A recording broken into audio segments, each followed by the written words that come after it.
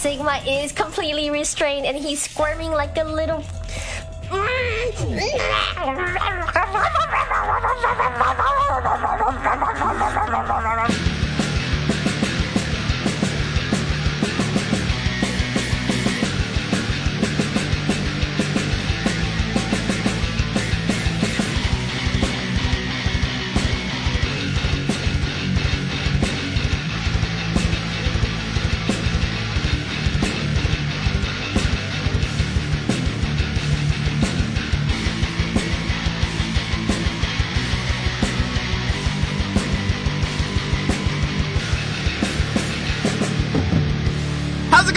Welcome! It is a Sockscast episode 155. Can you believe it? We're back. It's been a long month, and we're sorry for having left you. It's all John's fault.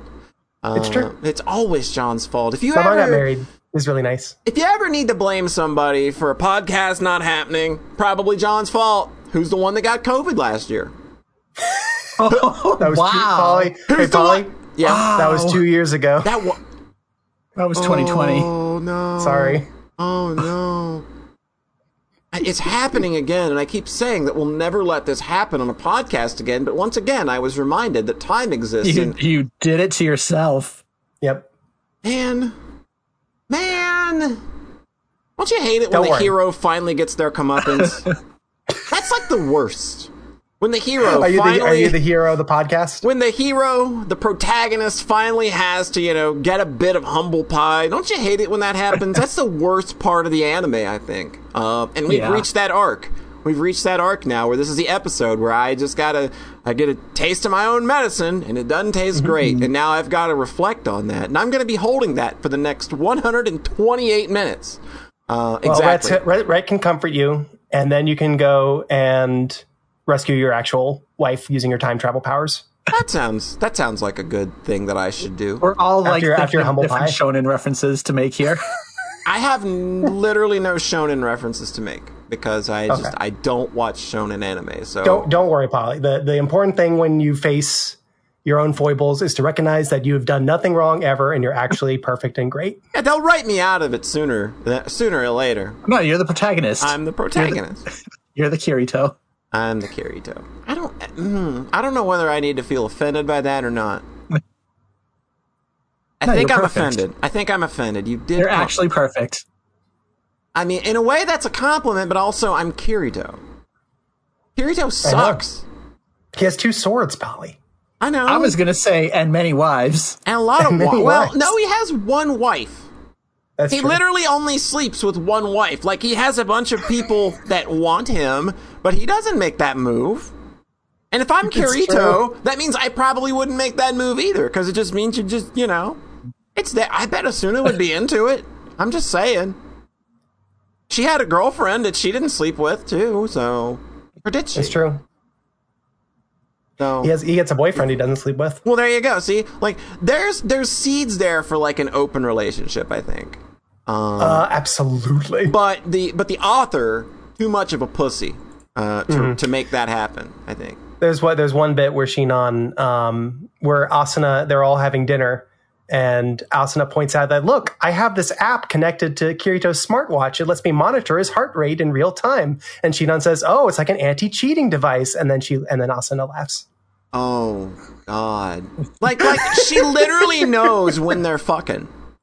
Like, if it's like 11:30 at night and that heart rate monitor shoots up to 120, what do you think it's for? I'm playing Ring Fit. Playing Ring Fit, of course. I mean, what else would you possibly be doing at 11:30 p.m. It would make your heart rate go up other than Ring Fit? Beepner asks, are we talking about Kirito or Rin Schwarzer? They're basically the same. I mean, they're kind of the same. Like, as much as I hate to admit it, like, Rin Schwarzer, like, is basically one-sword Kirito. I kept making that joke, and I successfully wore you down. Yeah, I just kind of like, you know what? It's kind of there. Like, I could even see Sean Chiplock voicing Kirito, so it's just kind of like, yeah, it kind of just all really does. Yeah, Rin Schwarzer really is like that guy, isn't he? Not saying that I dislike him as a character, but And I don't That's think... just a painful thing to hear when I'm halfway through that saga. I don't think that he's as hacks bullshit and they write him out and make it easy for it. Like Rean Schwarzer does not get it easy. He goes through some shit in those games. Kirito, it sounds like the world's just kind of handed to him on a platter most of the time. Oh, absolutely. Oh. All right. But yeah, we're here for a podcast. You're here for a podcast. To my immediate virtual right... Dame dame, dame yo, dame nano yo. It's Rhett! Hi. Hey. I had a moon pie this week. Yes, you did! I was about to bring that up! Somebody lost their moon pie virginity! And you gotta let them know how this happened. It just... My mom bought something on Amazon, like a bracelet, and they just... put in a moon pie and a card explaining the history of the moon pie. That is... What? It's so weird. Like, I read the note and it made no sense to me whatsoever. It's like on public access when you donate, they give you a gift. So you're not buying something, you're getting a gift with your donation. This was like, the moon pie is a gift with your purchase. Yeah. So, And it was just one small little moon pie, and I had half of it. So, all right. So you busted the moon pie cherry. Where are we at? What'd you think? A little dry. It is a little dry. I will say, like, it is a drier cake. I can't say it's not. Yeah. If you put it in a microwave, for like 5 seconds, it gets a little bit of that humidity in there, and it moistens it up a little bit.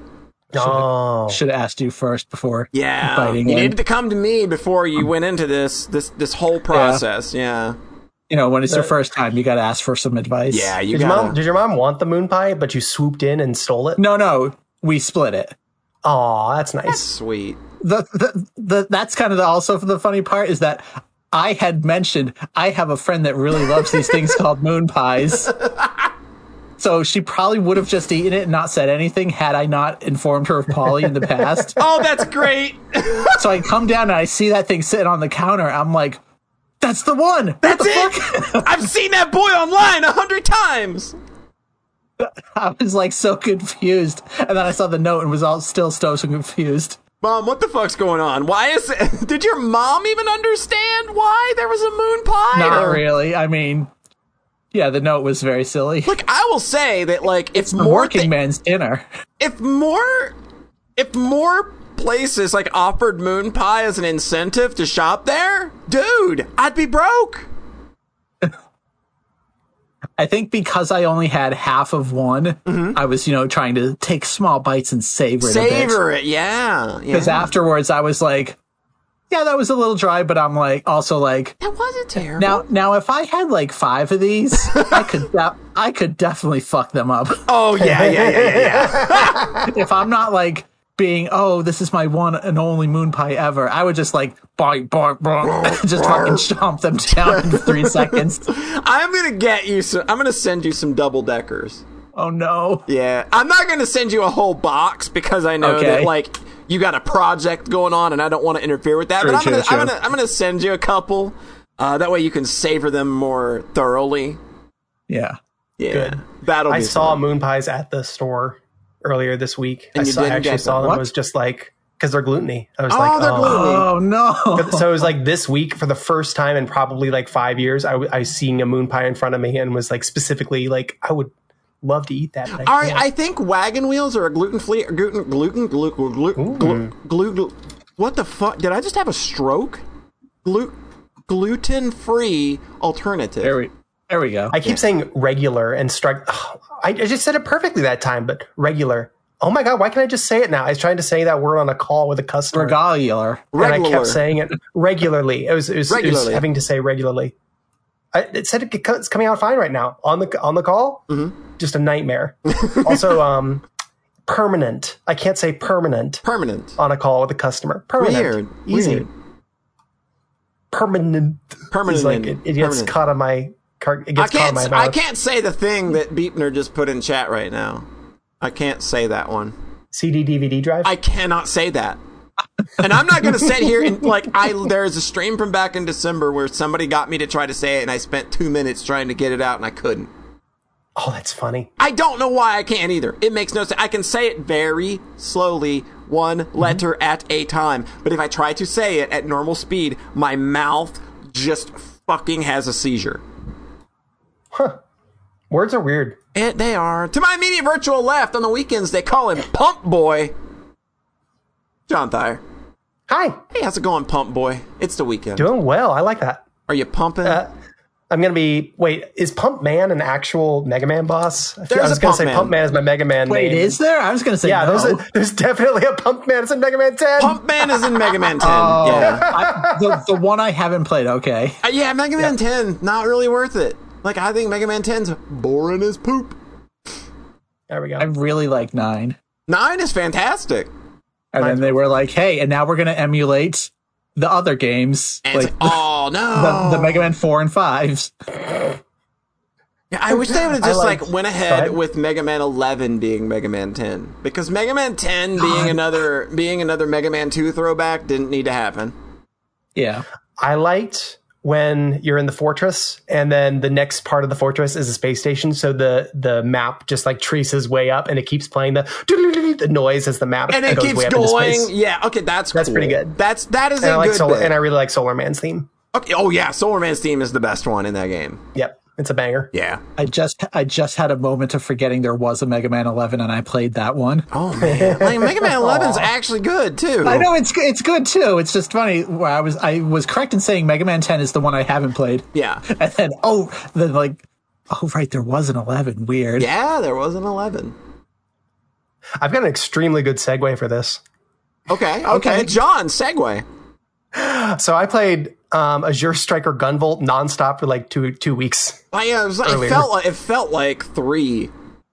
You were going on that thing for a while. It says May 2nd. There's no way it was only 2 weeks ago. It was a 2 whole weeks ago. Whatever. I was definitely playing it a bunch. That game's real good. I really like that game. Oh yeah! What is Azure Striker Gunvolt? So Azure Striker Gunvolt was originally a 3DS eShop release by Intercreates, creators of Mega Man 9 and Mega Man 10. Yes. And more importantly, Mega Man 0 and Mega Man ZX. I love classic Mega Man. I love Mega Man X. I really love the Mega Man Zero series a lot. Yeah, they're good games. They're real fucking good. They are crunchy as fuck action games.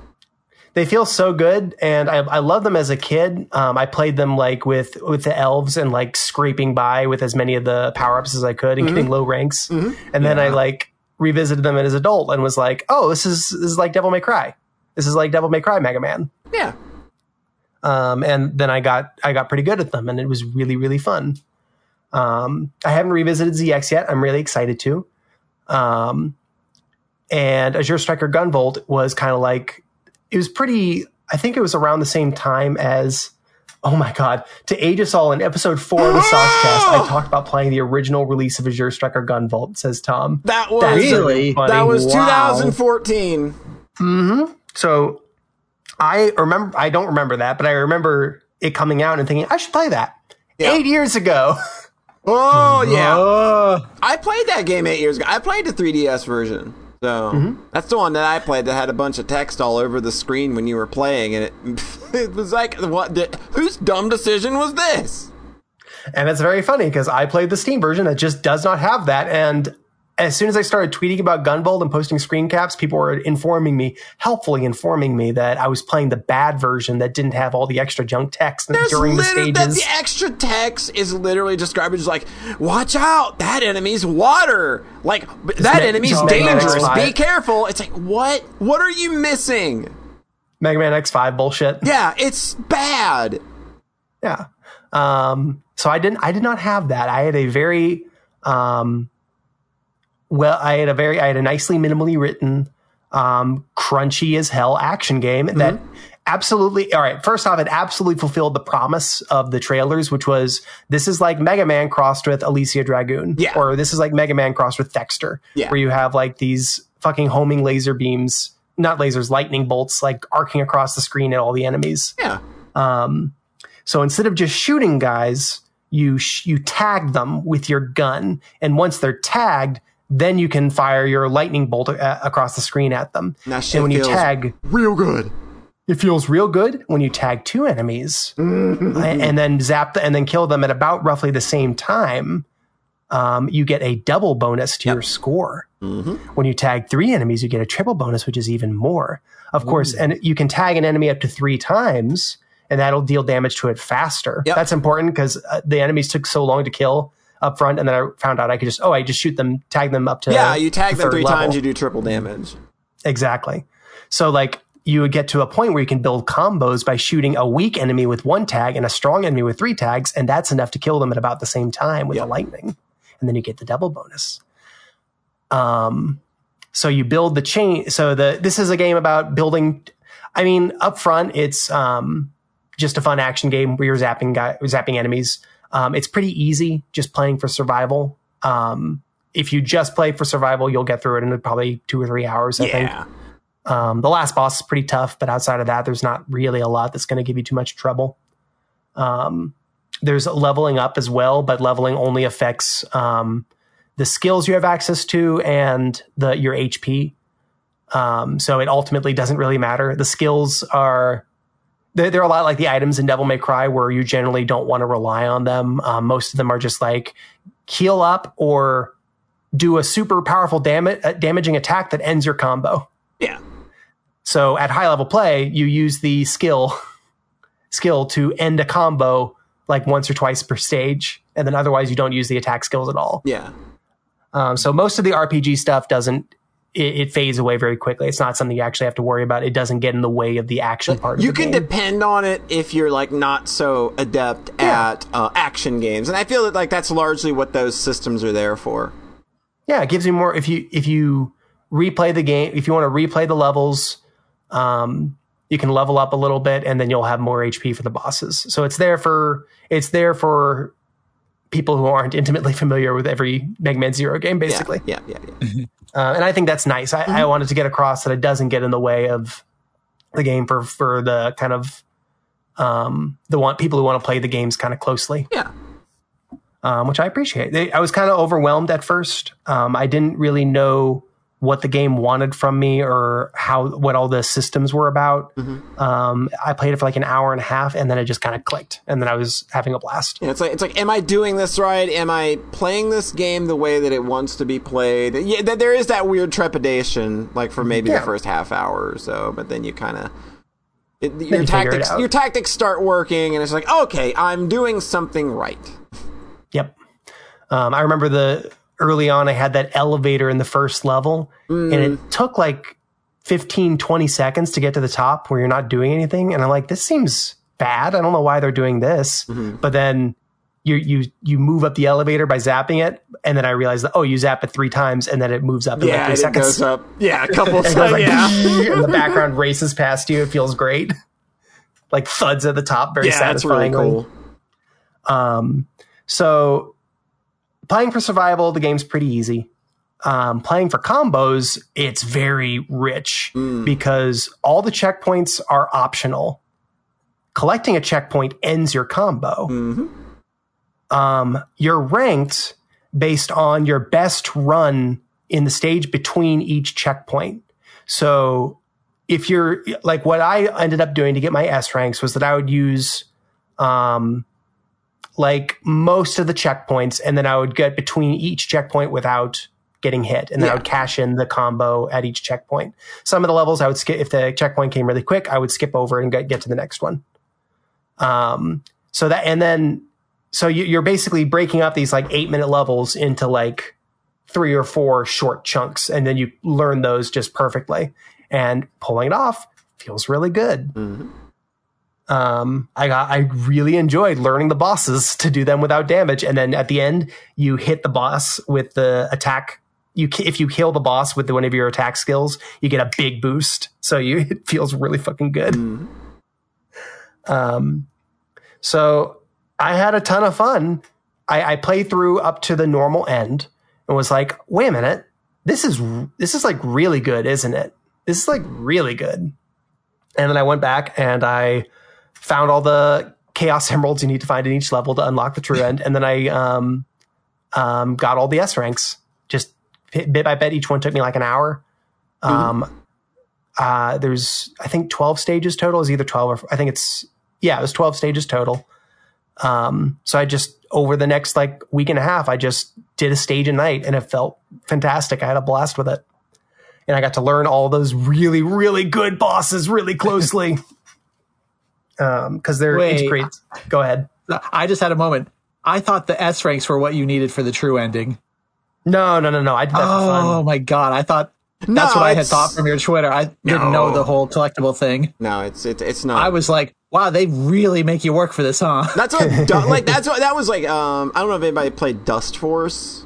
Yeah, that was one. That game literally like when it came out, you were required to get S ranks to get to the next level. And it was just like, this is kind of miserable. This is a lot, huh? That game's also really strict, right? It's not anymore. You have to just do it perfect. They fixed it. Like it's a much more playable game now. But when it came out, like you literally could not advance unless you got full S ranks on the current stage, and it was just like, this is not fun. That's kind of okay. nuts. That's pretty good. I thought Gunvolt made you get the S ranks for the true ending, which seemed a bit much. No, this is a 4 or 5 hour game to get the whole story, and that's perfectly satisfying. Okay. And then if you're like me and want to play it pretty closely, you can get. I played it for like 17 hours. If you want to be like an actual gamer, not one of those baby gamers that just gets your normal ending and move on. Sure. I'm laughing because you're like, the first half hour is kind of weird, and then it clicks, and I look and I have 31 minutes on Steam. I'm just like, oh yeah, just missed it. Just missed it. maybe in the 32nd minute it would have. Yeah, you were like 45 seconds away from it finally clicking, but it's like, nah, we're done. That's really funny. If you want to be a hardcore parkour gamer for life, then you can get all the S ranks, and even then, there's the S plus ranks. Oh no! Oh no! Yeah, I was like the casual hardcore Gunvolt player. I played just enough to get all the S ranks. Yeah. The S plus. There are a bunch of clips. There are videos online of each stage beaten by the developers taking no damage the whole level and getting S ranks. It's crazy. Wait. Yes. Getting S rank, but not S plus? S plus ranks. Sorry. Oh, okay. No. I was the emphasis there was that the developers themselves recorded S plus. Yeah, no they damage can do it. So which it is possible. Which is so fucking dope. If they couldn't do it. They made the games that they made the game that they wanted to play, and I fucking love that. Yeah. So I had a ball with that. I like I kind of regretted powering through so fast to the normal end. So then when I knew that I had a true end, I was like, I'm not going to see the true end until I've S ranked all the other stages. And then the true final boss is really dope. It's really cool. One other question. Go for it. What triggers the vocal themes? Oh God, it's so good. Okay, so getting over 200, isn't it? A combo over 200 or 1,000? When you get your combo over 1,000, it triggers the vocal theme. Yeah, and that's not hard to do. Okay, it's not hard, but it's not so common and easy that it becomes. You gotta you've gotta be aware, you've gotta know your enemy patterns, and you've gotta be stacking those double and triple bonuses to get to effectively get there. But it's not like impossible to do it. It's not a huge ask. Yeah, it's not impossible, and when you get it, it never became for me where it was like annoying and overpowering the soundtrack. Also, each stage has its own vocal theme, which helps a lot. It's so nuts. Yeah, so it's not. It doesn't become like Sonic 3 and Knuckles where you transform into Supersonic. Oh God, that and it's just that for the rest of the game. That's all you're getting. Like nobody wants to anytime like people speed run that game in a marathon or something. It's like cool. I'm not watching that for the next hour. No. That's really funny. Like if I see somebody's doing a Chaos Emeralds %, I'm out. If go ahead, Rhett. My mindset is like I wouldn't go for S ranks, but I gotta go for them vocal themes. Yeah, the vocal themes are really good. The vocal themes are dope. The whole plot hinges around people fighting over a magic idol, ADOL, whose music has the power to control basically like mutants in this world. Yeah, it's really cool. It's pretty dope. And then the true end's really nice, and I left feeling very satisfied. When I finished the normal end, it ended like really really abruptly, and I was like, oh, that was kind of lame. But you know what? The game was so good that I still feel good until then, so I still feel good about it. And then I found out there was a true end. I was like, yes. You have the achievement on Steam. Listen to all songs of the game. Only 3.7% of players have this achievement. God, all the last bosses are so dope. I have one crit. Mm-hmm. It's a common crit with latter day Mega Mans. There's like one actual fortress stage. Yeah. It's real. The true end stage reuses a level. It reuses a short level. Mm-hmm. And then like most of the climax is boss rush, and it's almost all bosses you've already fought. Yeah. I'm always gonna find that the most boring part of any of these games is like great. Like, I don't like who's playing these games for the fucking boss refights at the end, and you cannot convince me in any way that they're there for anything other than to pad the game out. Like, I just don't see what purpose they serve. Unless you're talking like Mega Man 1 or Mega Man X1, where they're like when you're going through the final Wily stages, they appear as part of a stage. I think that's cool. But if it's just like a boring ass capsule run, you just... Well, that's it. That's the thing, Pauly. It is like Mega Man 1 and Mega Man X1. Yeah, it is, but it's just like... I still just kind of get with... Yeah, no, I get you. Revive. Especially when one of the last levels is like 5 in a row out of like 7. But they mix the other 2 in with the regular stages, which I appreciated. Yeah, Beeper says like 3 more. Beeper says that Bad Dudes was the only good boss rush refight, and that's because all the bosses have half health, and you can literally just kill them in like 2 or 3 seconds. Like, okay, I'll take that. Like, that entire final room is just like, a few bad boss fights, but you don't have to do them as nearly as long as you normally have to. But yeah, Bad Dudes in Mega Man 1, they don't restart the boss theme during the refights. They just keep it going. The regular stage theme going, and that's the secret. That's how you make it fun. That's how you make it good. Because Mega Man X, it's better than doing the capsules, but it still is like, okay, everybody stop all this. We got to do another boss fight. Yeah. Perhaps you didn't meet Chill Penguin the first time. Perhaps you were not intimately familiar with him and his little pose. Would you like to see it? Would you like to see Launch Octopus point at you and then point down once more to indicate that you're going down? Well, I mean, yeah, I kind of always want to see that. I think that's my favorite animation in the game. It's so good. It's very also choice. That you can, and then going through all the weaknesses and figuring out that you can cut off Launch Octopus's arms. Yeah, and point at me again, motherfucker. Oh no, you can't. Yeah, I think the design trunk. Yeah, I think the design reason for refights is so that you can use all the weaknesses in Mega Man. It makes less sense in something like Gunvolt, where I don't think that applies. No, I agree. Yeah, they work a reason into the plot for how the resurrections happen, which I think is very cute. So there's an actual like lore reason how these guys came back. I like that.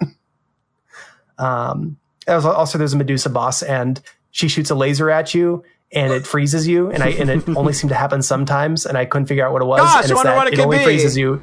If I have no idea. Which is so good. The timing was just delicious. Yep. So yeah, the fortress is really weak. That's true of Mega Man 11. It's true of a lot of these games. It's true of Mega Man. I replayed Mega Man 8 and loved it.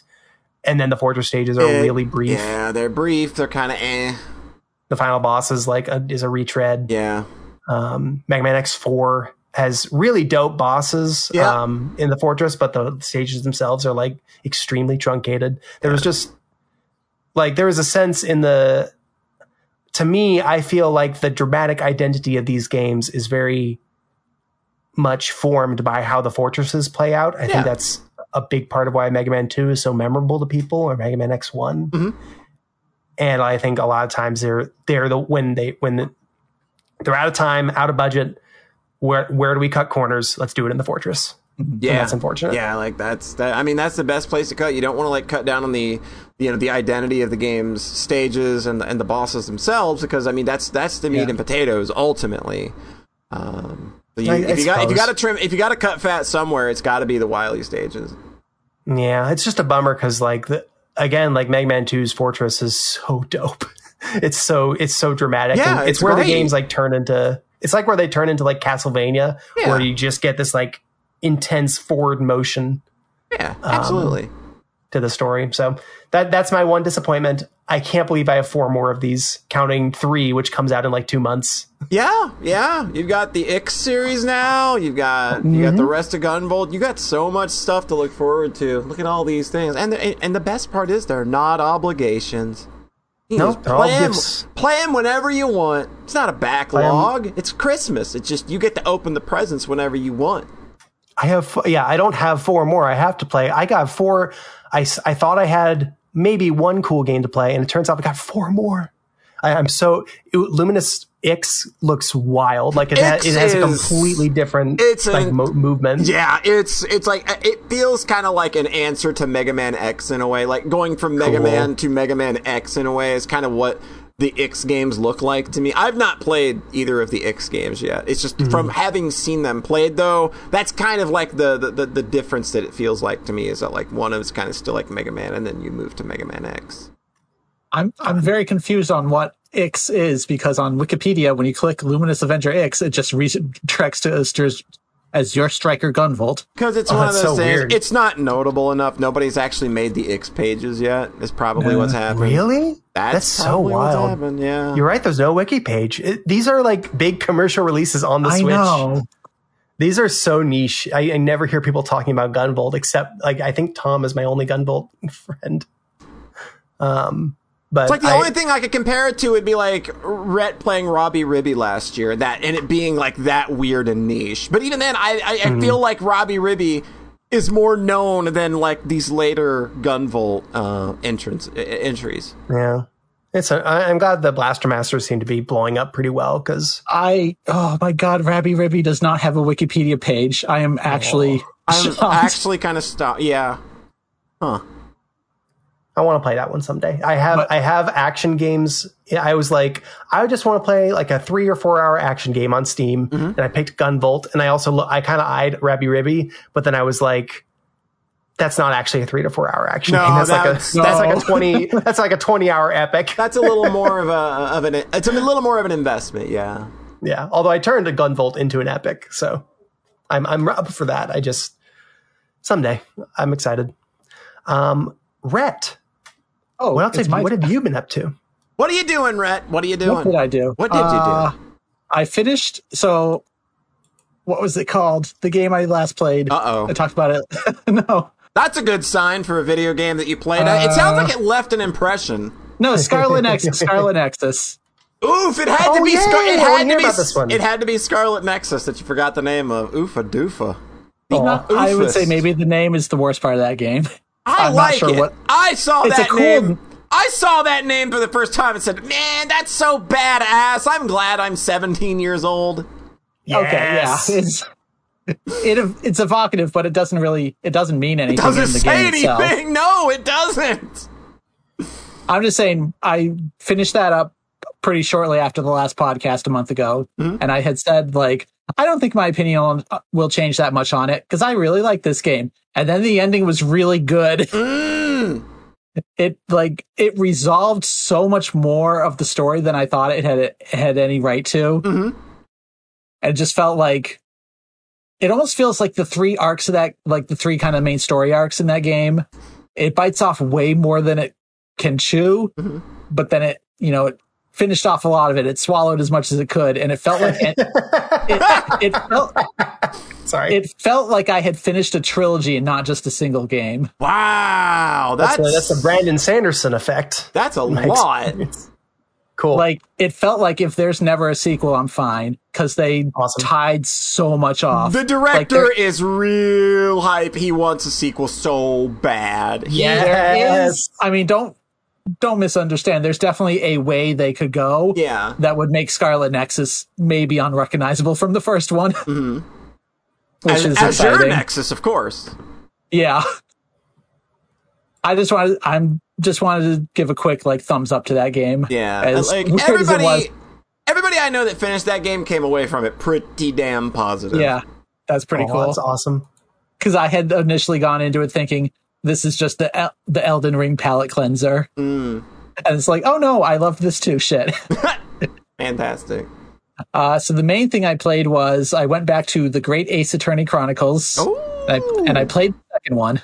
Oh yeah, because when you buy them on Steam anywhere, I'm not used to that. Like I thought that I don't know why I thought they were separate. They translated both at the same time because that's the only way they make sense is to just give you both. Cool.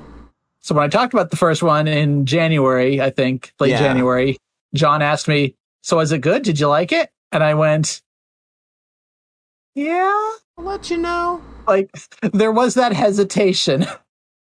So I liked the second one. It's really good. There's no hesitation. It's really good.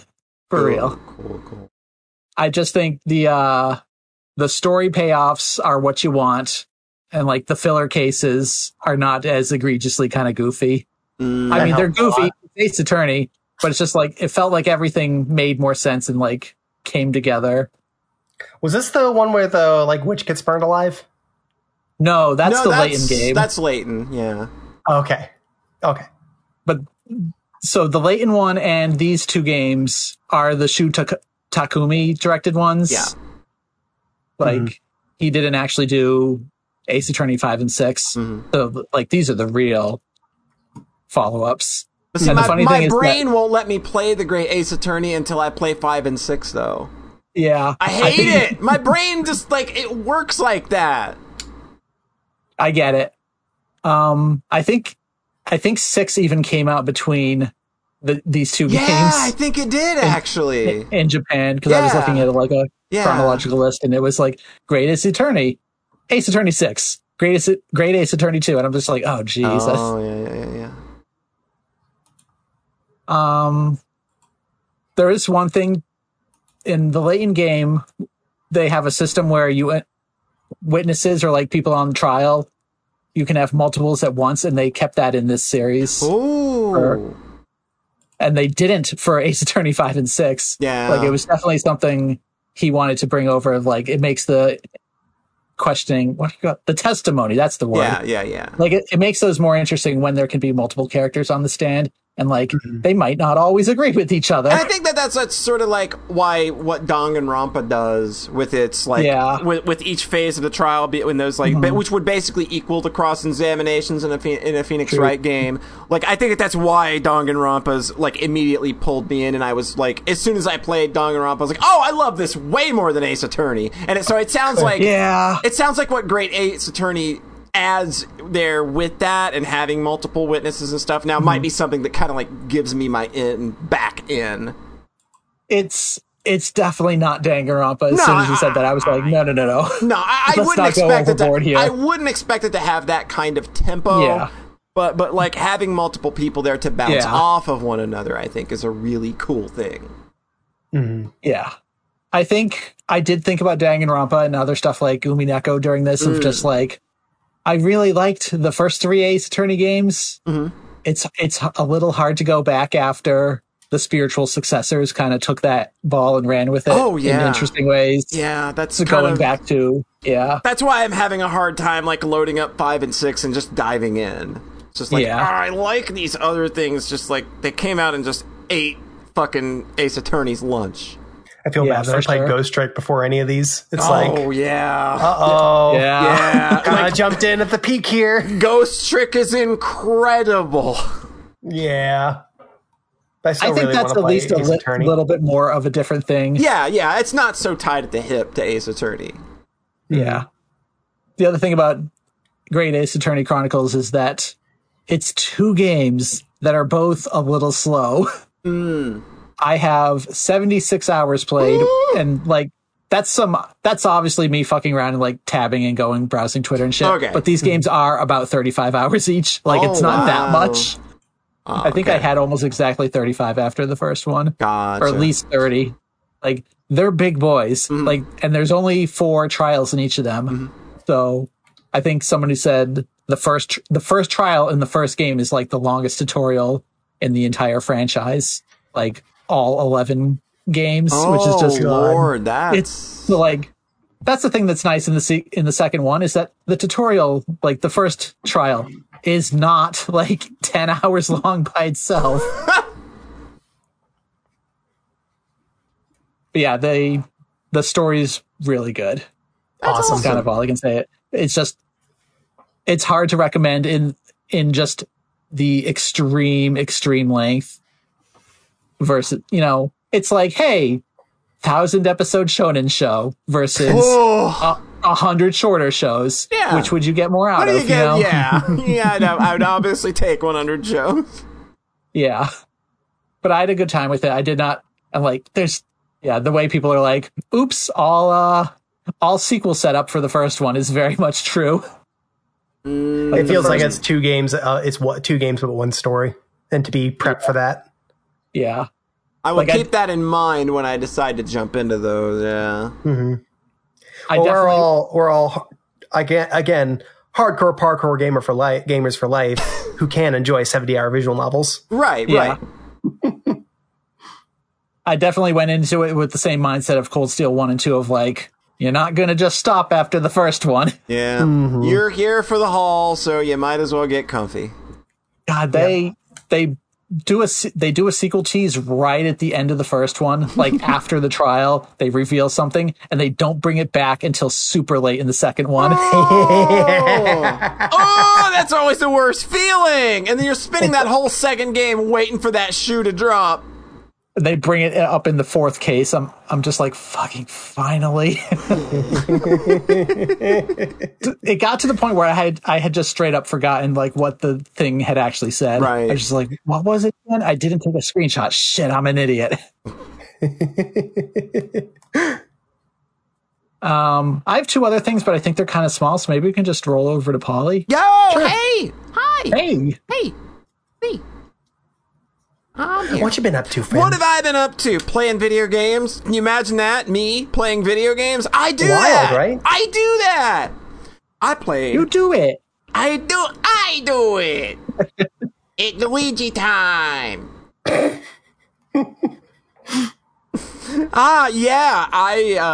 Do you guys know Vertex Pop? You guys remember Vertex Pop, don't you? I sure do. They're a company I played one of their games a little bit ago. They're a company that released a game last year that I would not shut up about, and I continue to not shut up about, called Super Crush KO, which is a fantastic little beat 'em up that I'm going to recommend that everybody play again. Right here, I'll take. Did you ever play this one? Oh no, I have not, sadly. Okay, I did, and I liked it a lot, so I was checking if it was Soxcast approved. Oh yeah, we need to get this Soxcast approved. Oh, yeah, no. I think this is the pressure's on now. Yeah. But recently, like a big bundle of their games like went on sale. You could grab their entire catalog for like $8. And I was just like, that's craziness. That's great. Like, and I already had Super Crush KO, so like I bought in and I got We Are Doomed and the game that I'm going to talk about now called Graceful Explosion Machine, which it's a great game title. Loving that a lot. So coming into this one, like when you look at the screenshots, I thought that this was like a twin stick shooter, kind of like Pixel Junk Shooter, and I love Pixel Junk Shooter. That game's real effing good. If you didn't know. So that's kind of like what I always thought that this was. I thought it was just a cute little fly around twin stick shooter, but it's, by this company that's got or by this creator that's got, what feels like a pretty good grasp on action game language, and they know how to make games that feel good. So I kind of went into this game blind on a stream, actually. And it turns out that it's not a twin stick shooter. You do have to move back and forth, but you press the L2 button to flip your ship around. Is it a defender shooter? It's a defender kind of shooter. It's a defender shooter. It kind of is. But you press L2 to flip your ship around, and I thought, that feels weird. It feels like that this is just something that I could take care of much more easily if this is a twin-stick shooter. And then you got to get out of your head, because like, no, wait a minute. I'm getting perturbed at the game for being something that it's not trying to be. Trust the process. Let things happen. The game's gonna be what it's gonna be, and you just gotta chill and let that be. So what it is actually a wave-based arena shmup. And it's very similar to Super Crush KO in that like they gear you up with 4 unique weapons like at the start of the first 2 levels or so. Like you get all of your main abilities like in those first 2 levels while they're teaching you how to play the game, so that when you start like the 3rd stage, you've got everything and it's just like go. We've already taught you all you need to know. Now you just adapt. Yep, it's anti-mobile design. Yes, that is. I'm writing that down because that is fantastic. It is anti-mobile design. You get so you get 4 unique weapons, and like 3 of them operate on a special power meter that depletes as you use those weapons. And you have your main blaster, which you always have access to, but it can overheat. So you're in this constant balancing act with your weapons where you've got to manage the heat of your main blaster while also managing the special meter for your special weapons. So the special weapons you get, of course, like I said, your normal blaster is just like you always have that, and it's just like it can overheat, and then like when it overheats, you can only fire like 1 shot per second or something, and it's really hard to kind of work with that. So the first thing they give you is a 360-degree sword spin attack that does a shitload of damage, but it's also got bullet destroying capabilities. Oh yes, I love swords and shmups so much. I don't want anything besides swords and shmups. It feels real good because you swing that thing around and you like kill like 20 little pissant enemies at once while also taking down like 3 or 4 enemy shots coming at you, and it's like that immediately feels real good. They give you a sniper laser that is just this focused like constant damage per frame, basically, when it hits the enemy, but it drains your special meter like fucking crazy. And then it's also like hyper focused, so you can't really cover a lot of area around your ship with it, so you leave yourself vulnerable.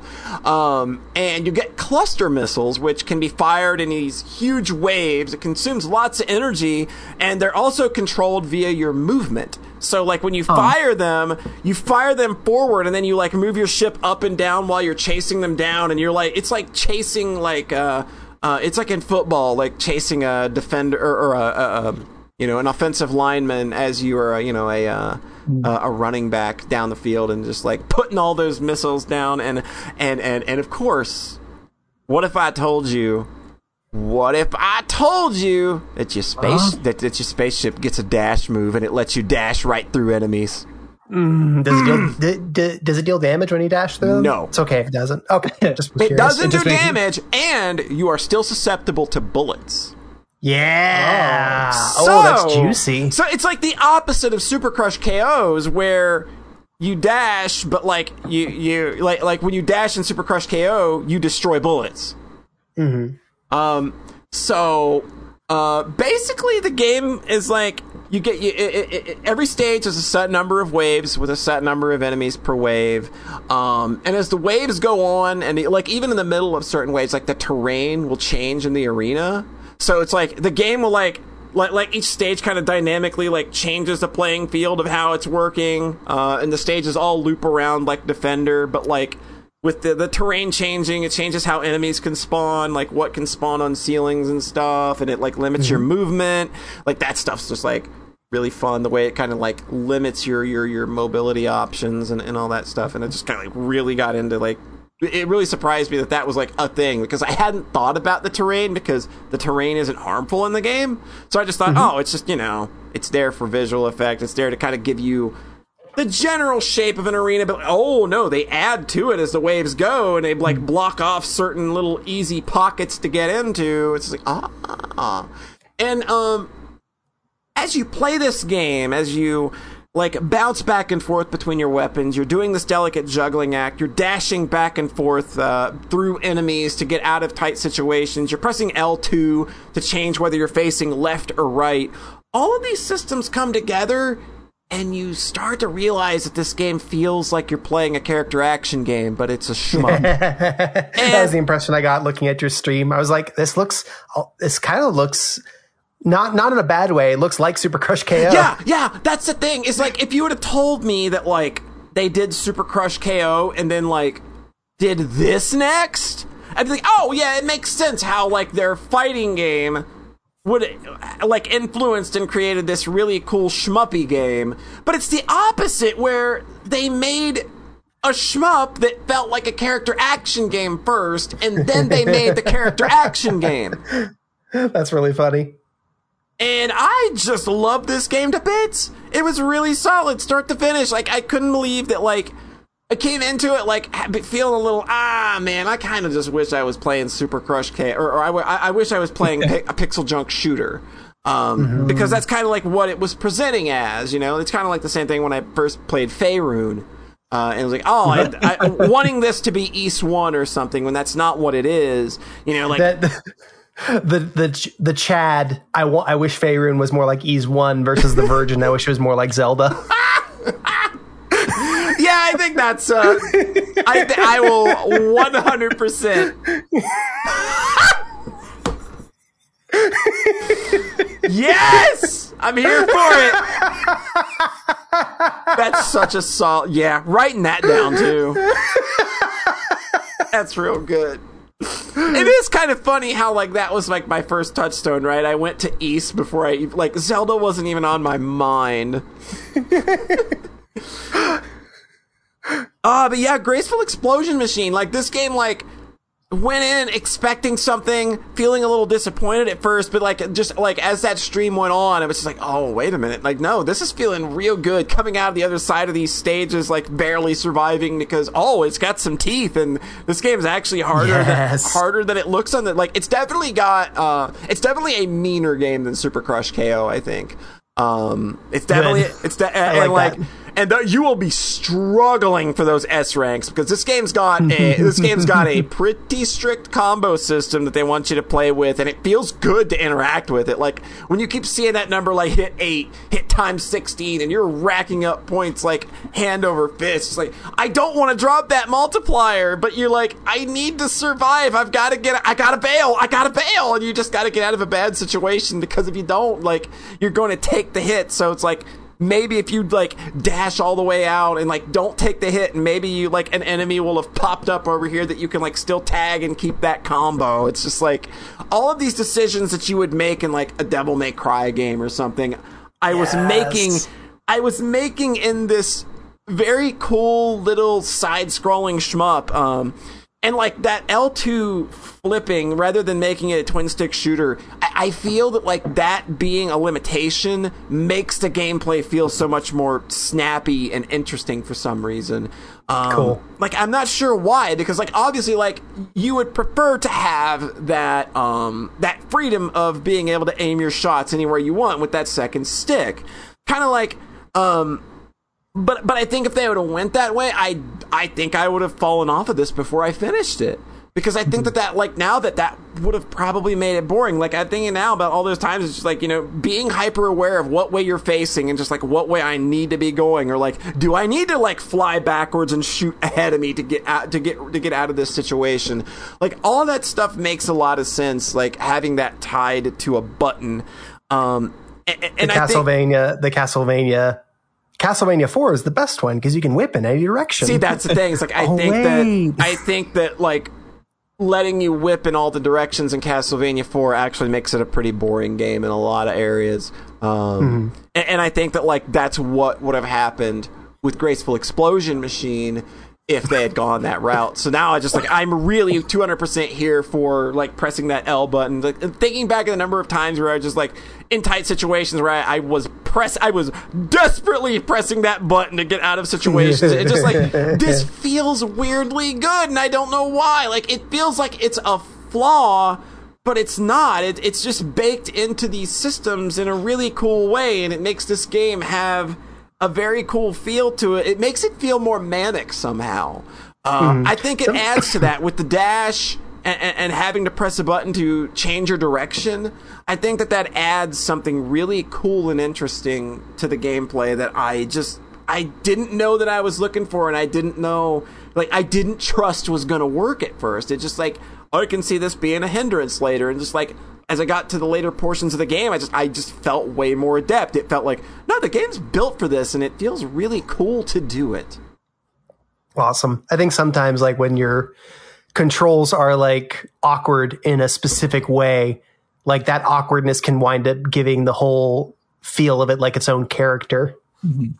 Like, when everything else is really tightly designed, having that one thing that's just like, okay, this is a little weird, but then that weirdness just becomes, like, really endearing. Yeah, like I think that's exactly what happened here. It's just like I kind of gave myself over to it, and then like it was like halfway through the second world, it was just like, oh no, this is just kind of second nature now, because like the game is built around this. It's not weird. It's not a flaw really. It's a different way of doing this that I hadn't thought of, because I had played this other game that looked like it in the past, Pixel Junk Shooter. And it's just like my mind was just kind of programmed to see this kind of game in that way, because I thought, oh, like this is the best one of these that I have played.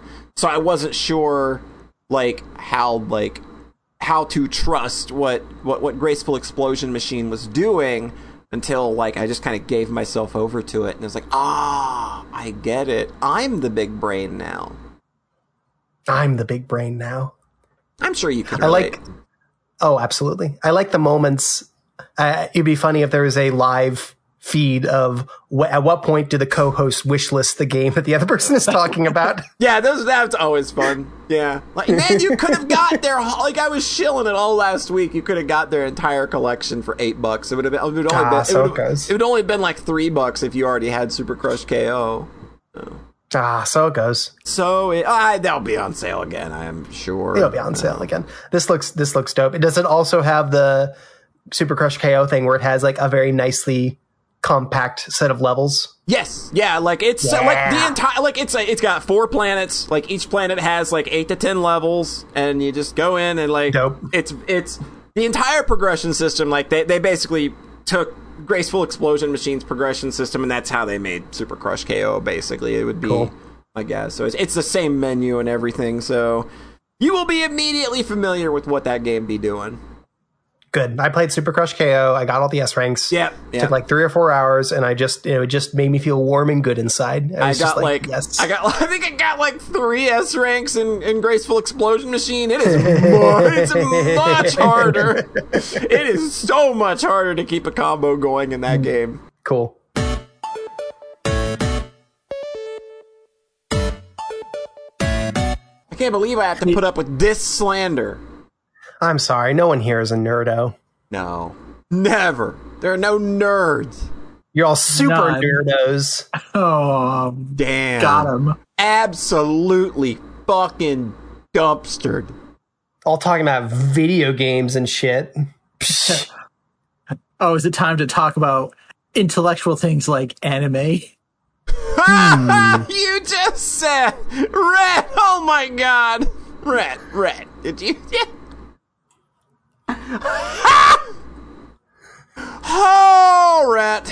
Rhett just said intellectual things in anime, everybody.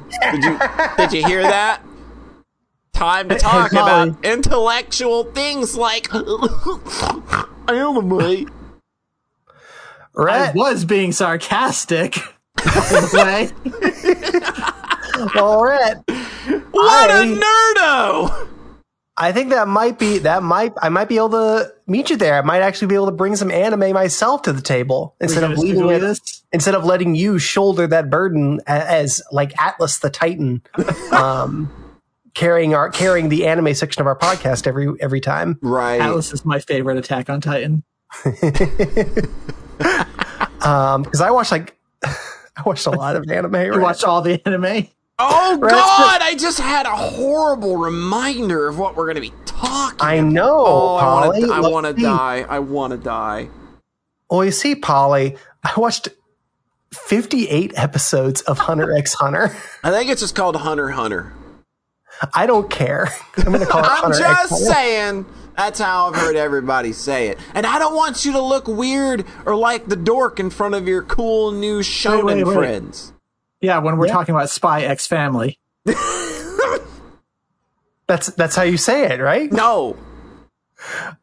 I I reject. Oh, what? So is it just Romeo Juliet? No, is the show just Romeo I think it's Juliet? Romeo cross Juliet. Uh-huh. Sometimes the That X one's a doesn't cross. mean anything. Like in Spy Family, literally means nothing. In Hunter x Hunter, means nothing. But like fucking like that, like Xenoblade Cross, that's what that game's called. It's Xenoblade X. No, it's Xenoblade Cross. Is it Mega Man Cross? No, it's is it Mega Mega Man- Man Cross 2? No, it's Mega Man X. In that instance. I reject the reality that's being thrusted upon me. Remember that Like, cool with the- Mega Man X Toho game I played earlier in the year? It's called Udangin Cross. Wait, really? Yep. Oh, you got me. It is! So the X... I actually knew that one somehow. So the X can be X, it can be cross, and it can be nothing that you don't Death even of the- say with the title. Oh my god. Hey, guess what? Death of the author. It is what I say it is, because I am the audience, and I create my own reality from the fiction that is presented to me. Okay, well, if you want to be that arrogant. I always want to be that arrogant. I mean, yeah, it just kind of comes with the John Thayer territory, I think. It comes with the John Thayer territory. So Hunter Cross Hunter. I've wanted to watch this for ages. I really like shonen is the thing. I haven't watched very much of it, but I've thirsted to watch it for a very long time. Right. I watched like a season of Attack on Titan ages ago and loved it. I watched a bunch of Dragon Ball Z as a kid and loved it. When I was a kid, it was airing. It was pretty late, so I caught like a bunch of the Boo stuff, and it was just like, I'm not sure what's going on here, but I somehow this feels momentous and interesting to me. People die. People sacrifice themselves to do a super mega attack to defeat the ultimate enemy, and then they just die, and it doesn't work. Like my 10-year-old brain can't understand this. It's very intrigued. I think specifically the Boo arc in Dragon Ball Z doesn't make sense, even if you've been keeping up with that show. I believe it. I think it's also past the point where they had been killing everybody and then bringing them back to life constantly. I think there's a part in that arc, spoilers, where the entirety of Earth's population dies, and they wish them back with the Dragon Ball. They wish them back with the Dragon Ball, yeah. So, they stopped giving a shit about stakes at some point. I believe it. To my 10, I think that's probably still intact early on, and to my 10-year-old brain, I was like, wait, what? It's the craziest shit you've ever seen. It's the craziest shit I've ever seen, because it just was completely unlike any kids' entertainment I'd seen up to that point. I watched Soul Eater ages ago. Go ahead, Rhett. Kids Western cartoons are like, okay, we're going to make a Spider-Man show, and Spider-Man isn't allowed to punch anybody. And the authors are just like, oh, Jesus, what? And then Dragon Ball is just like, oh yeah, we fight to the death. Like, what are the kids cartoons I've watched lately? The Western kids cartoons I've watched lately? Oh, Tangled and Steven Universe and She-Ra. Those are very, very nice, gentle shows. Yeah. Easy to digest. Nothing challenging here. Not in the. They're definitely not violent. No. In the same way. She-Ra's got some good shit in it. I'm very excited to finish that one before too long. I'm watching it with a friend, so I'm poking through it slowly.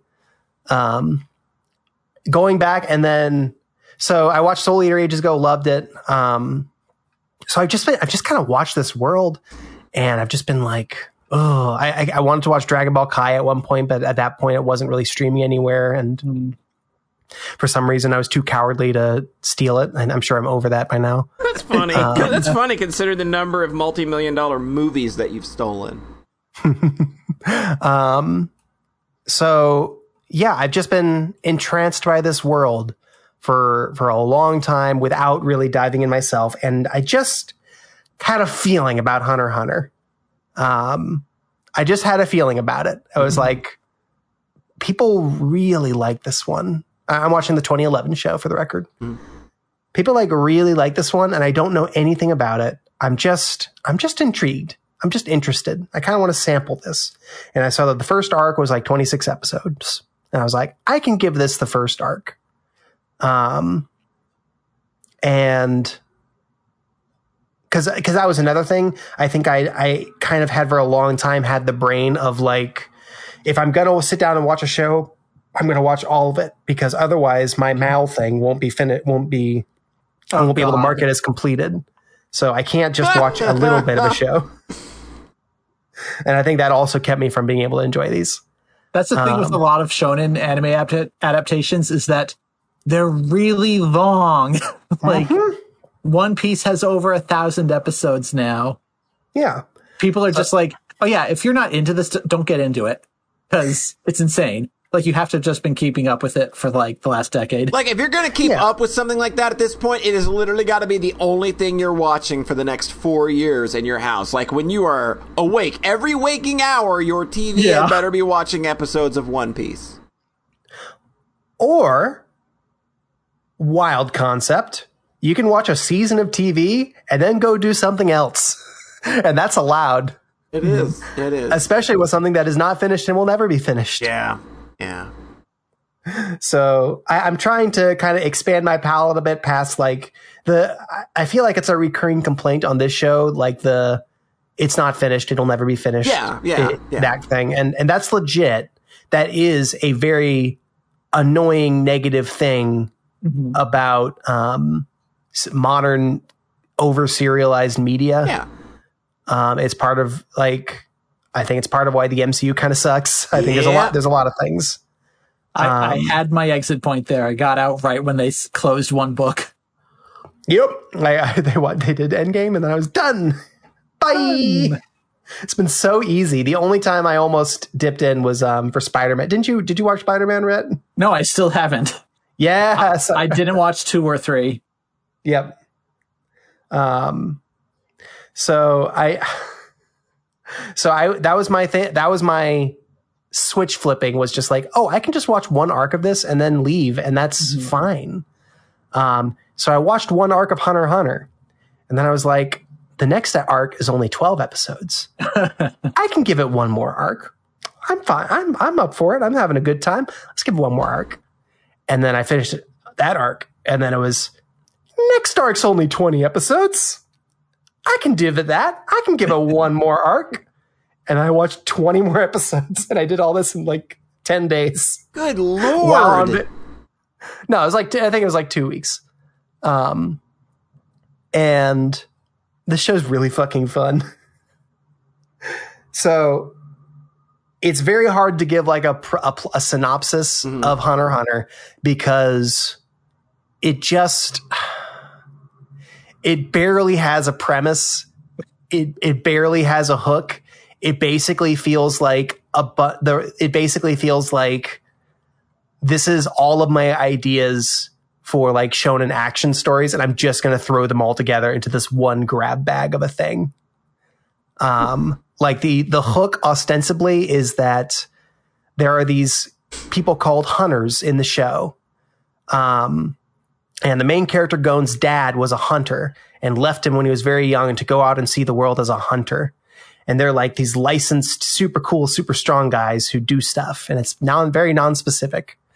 So Gon wants to go and get do the hunter exam so that he can go find his dad. Being a hunter basically stops mattering after the first arc. Kind of like, Soul Eater has a gimmick at the start. Different. Yeah, Soul Eater has a gimmick at the start first where like it's 7 episodes and then they throw it away. Yep. Oh, right. The soul, weren't they trying to like collect 100 souls or something? Souls, and it's like, yeah, they gave that up after like 6 episodes or something. It's so funny.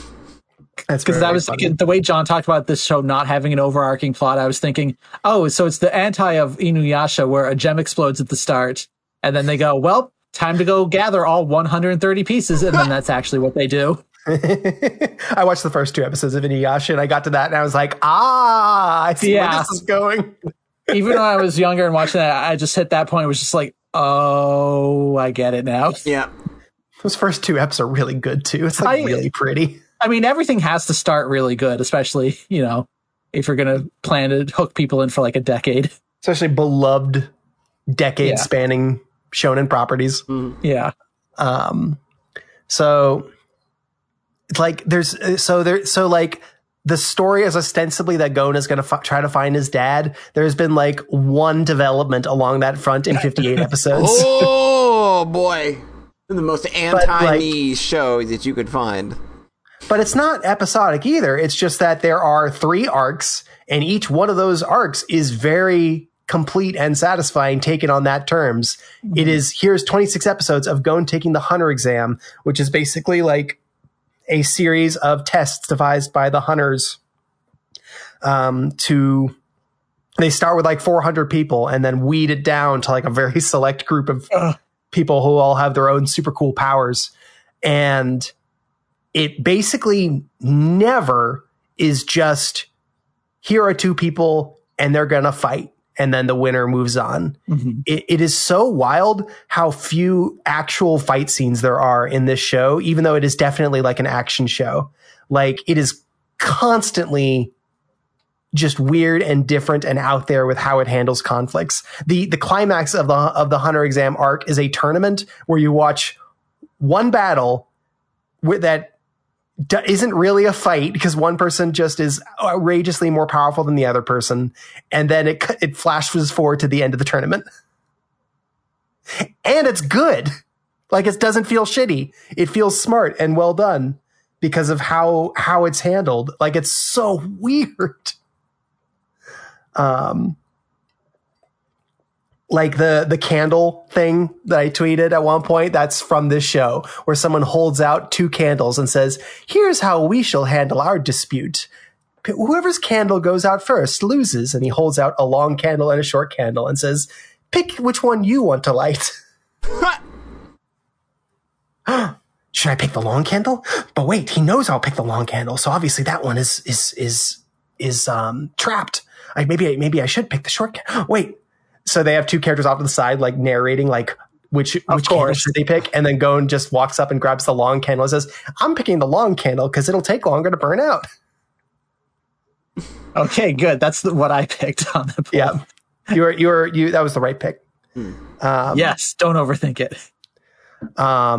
You see, the thing is, when both candles were trapped, and when he picked the long candle, he swapped out his short candle for another non-trapped short candle. So it didn't matter which one he picked. That's pretty good too. Shenanigans. It's pretty good, right? It's very funny. It's just like it presents like these really simple arcs, and then they never resolve quite how you expect. Is kind of how what I've been taking away from it so far. The whole second arc is literally like, here's a tower. It is a battle tower. We shall fight our way and become the top ranked tower fighters. And even that, like, doesn't quite go how you expect at every stage. It's just fun. Like, I think honestly, the touch point for me is probably Death Note, where it's a lot of like mind games and weird magic rules, and almost nothing is ever just resolved by punching real good. It's always resolved by like really clever, convoluted mystery magic shenanigans that are set up and established and then paid off in really cool ways. So it doesn't cheat either. The third arc is the most recent one, and it's the one where like it suddenly gets very violent, where it's just like they introduce like 10 different bosses that are like outrageously more powerful than anybody they fought before. The heroes don't stand a chance against them, even though they've become so much more powerful. And then those 10 bosses are just fighting the mafia in a city. So that you have these scenes of like 500 hired, just regular military people with guns versus these shonen baddies, where one of them is like, I have a vacuum cleaner that can suck up corpses. And one of them is like, I fight with a cell phone that can control your mind. Oh my God. God, what are some of the others? They're so fucking wild. I have a book where when I open it, I can control the powers I've stolen from other people, the Nen powers from other people I've stolen in the past, but only under certain conditions. Okay, now you ask us which of those three you made up. Oh, there's also the character. There's also the character who, anytime she sleeps with someone, she takes on their accumulated experience, and she gains those levels for herself. I get that reference. You get that reference. I feel like I remember that reference from something, but I don't remember where. I don't think John mentioned it when he talked about J.K. Haru as a sex worker in another world. Oh, Jesus. So that's the deepest cut. Look at me going for the deeper lore here. I saw the opportunity. She sounds like a shonen protagonist at this point. Absolutely. There is a character there is a lady that can kiss people and then mind control them. I mean, it's kind of not great. Hey, guess what? It's not great with women. Oh, well. But you know what? It's not great with women in a different way than all the other shows I've been watching. It just doesn't have any. Because it just doesn't have any. I mean, I think, like, given how women are often portrayed in shonen media, I'll take that.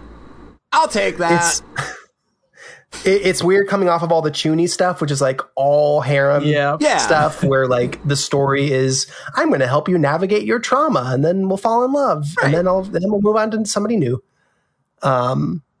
This is just like all boys club, just boys all the time. They finally introduced girls in the third arc, and their powers are kiss people to mind control them, magic vacuum cleaner, and fights using a needle and thread.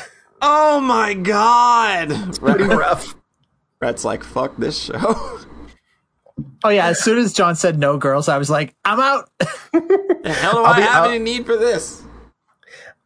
I will say the needle and thread girl and vacuum cleaner girl are extremely cool. Well, so's Garie in Symphogear, and I think that she probably sets that whole thing up way better. Which one was she again? She's like the blue girl with the goth sharp teeth. Yeah, the goth girl with sharp teeth. Gotcha. She's very good. Very there's some very good bits in this show. Again, it's just very good at creating like intense stakes to the fighting where you really, really believe this person is so much stronger than the heroes. And how well done are the stakes? Unbelievably. They're extra rare because they're very good. Okay. They're bleeding rare. Like you showed it a picture of fire and scared it a little bit, and that's all you need. Mm-hmm.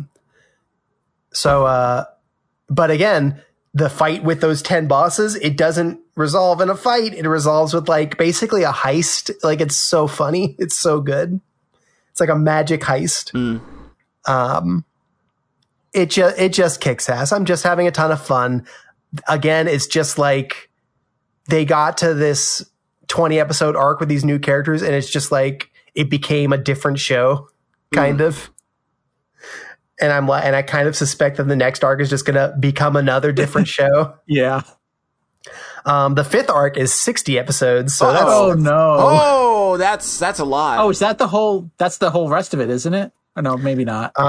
So I have arc 4, which is like 17 episodes, arc 5, which is 60 episodes, and I have no idea what it's about. It's Chimera Ant.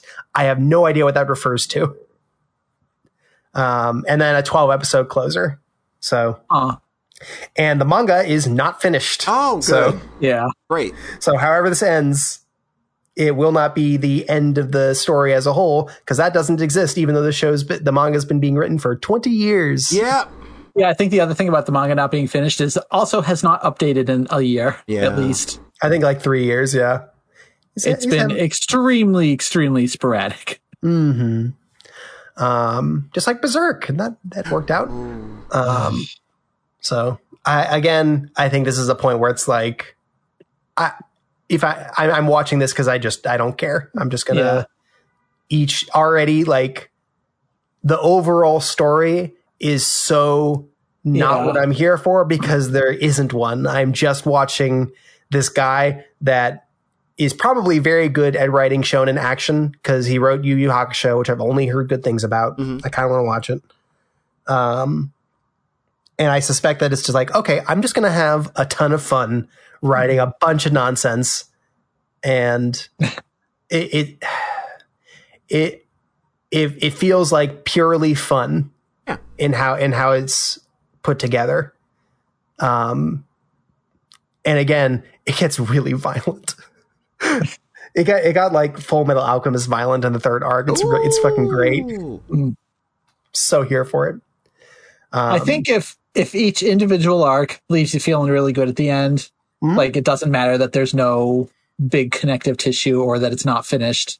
If each arc can kind of stick the landing. Exactly. I'm just enjoying it as like a weird anthology almost, I guess.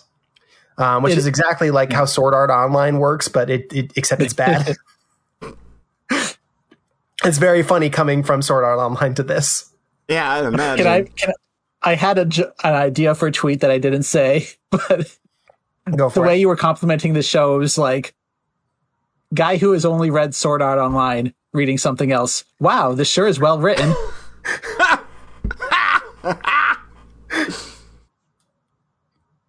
I think literally anybody would say that, really. Getting a lot of well-written vibes from this. I'll say I had a couple friends come at me or respond with like, Hunter x Hunter is so much better than all the other shonen shows. Its themes and characterization are so well done. And I know it's funny seeing like the praise for it, and then the way you're just like, yeah, this is just made up while being written bullshit, but it's fun. I saw some tweets last night with some people, and I was just like, this is going weird. It was about like, if there is like more nuanced characterization later, don't fucking tell me. Just smile and nod and go away. Yeah, I'm just like, okay, if it gets there, that's great, but having a lot of fun with it now, so please don't kill my vibe. Yeah, these are very simple characters, just plowing forward at 100 miles per hour, and it's a blast to watch. Yeah. And I'm fine if it is just that for the rest of the show. I'll be perfectly content. And it makes me want to watch more shonen because again, I can just watch one arc and then drop it. And then if I don't like it, and if I like it, then I have more good TV to watch. There you go. This really does kind of feel like the anti-shonen though, where it's less about the fighting. Yeah, but that's the thing. It makes me want to watch a show that is all about the fighting. Because there's like episode 38 where they just have an extremely good fight. And I was like, Jesus fucking Christ, that was the coolest thing I've ever seen in my life. And a big part of that was because they had that long build up. But also I bet Yu Yu Hakusho is real good. And again, I still want to watch DBZ Kai to kind of fulfill the longing of my childhood self who really appreciated what that show was doing. And Kai cuts out all the filler. That's the other thing. Both Yu Yu Hakusho and Hunter x Hunter just have no filler. It's just straight manga material.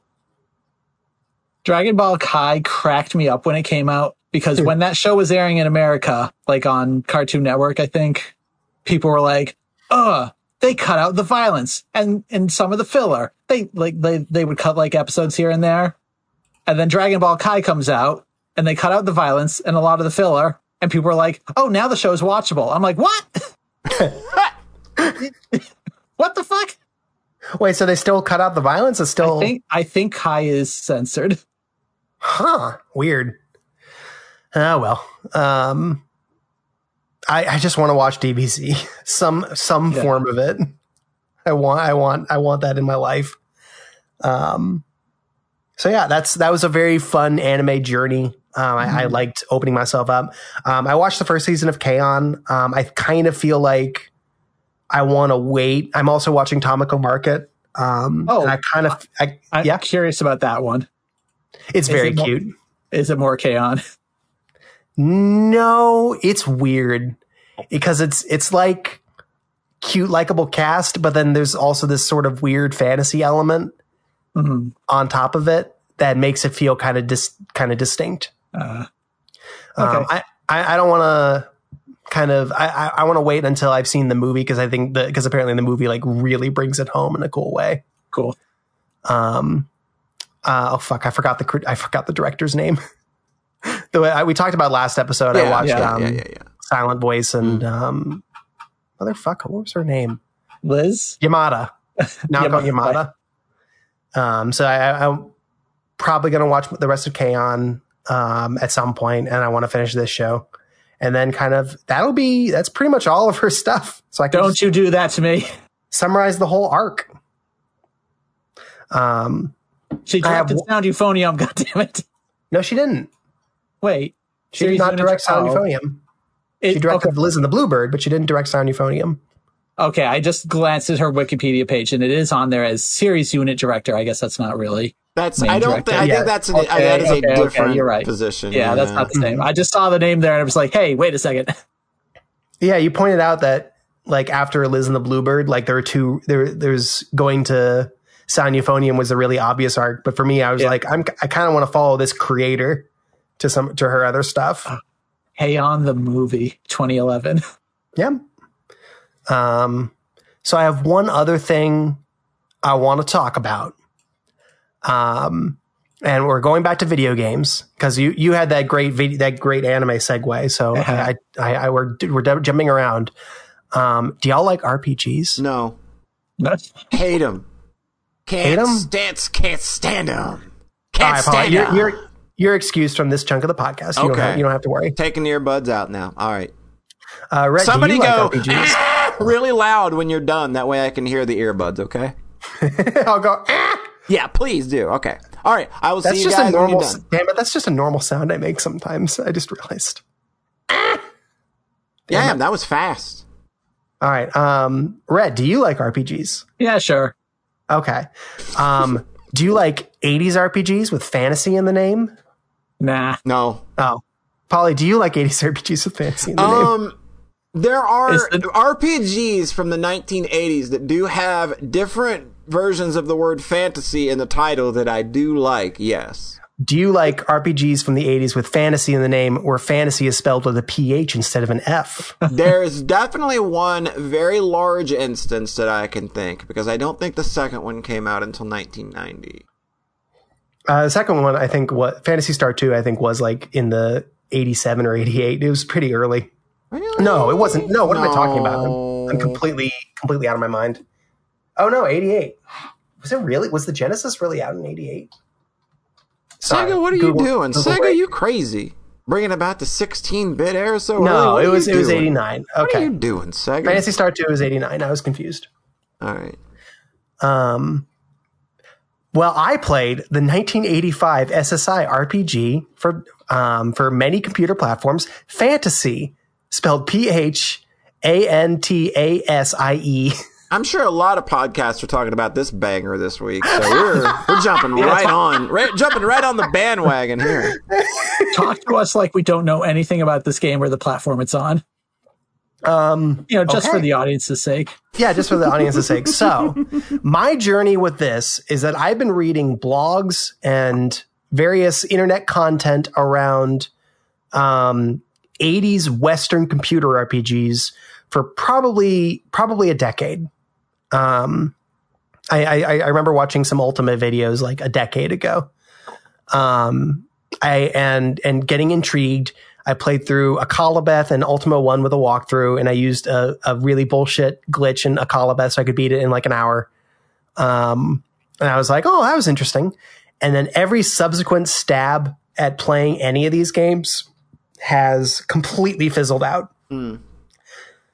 Potentially because every single one of those stabs was me trying to play an Ultima game. I kept trying to play Ultima 3 and Ultima 4. Ultima is really like the fucking dry toast of RPGs, I think.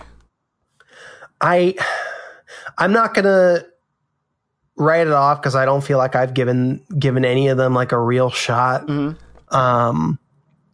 But it's definitely not an entry point for me. The vibe I get from various blogs and whatnot is that Ultima, the combat is kind of just sort of a secondary thing. Yeah. And the dungeons are just kind of a secondary thing. And really it's about, here's a massive world to explore and a bunch of people in it. And then you can talk to the people and they'll have like these cool keyword systems where you can ask them a bunch of questions. Like it's a text parser game. Yeah.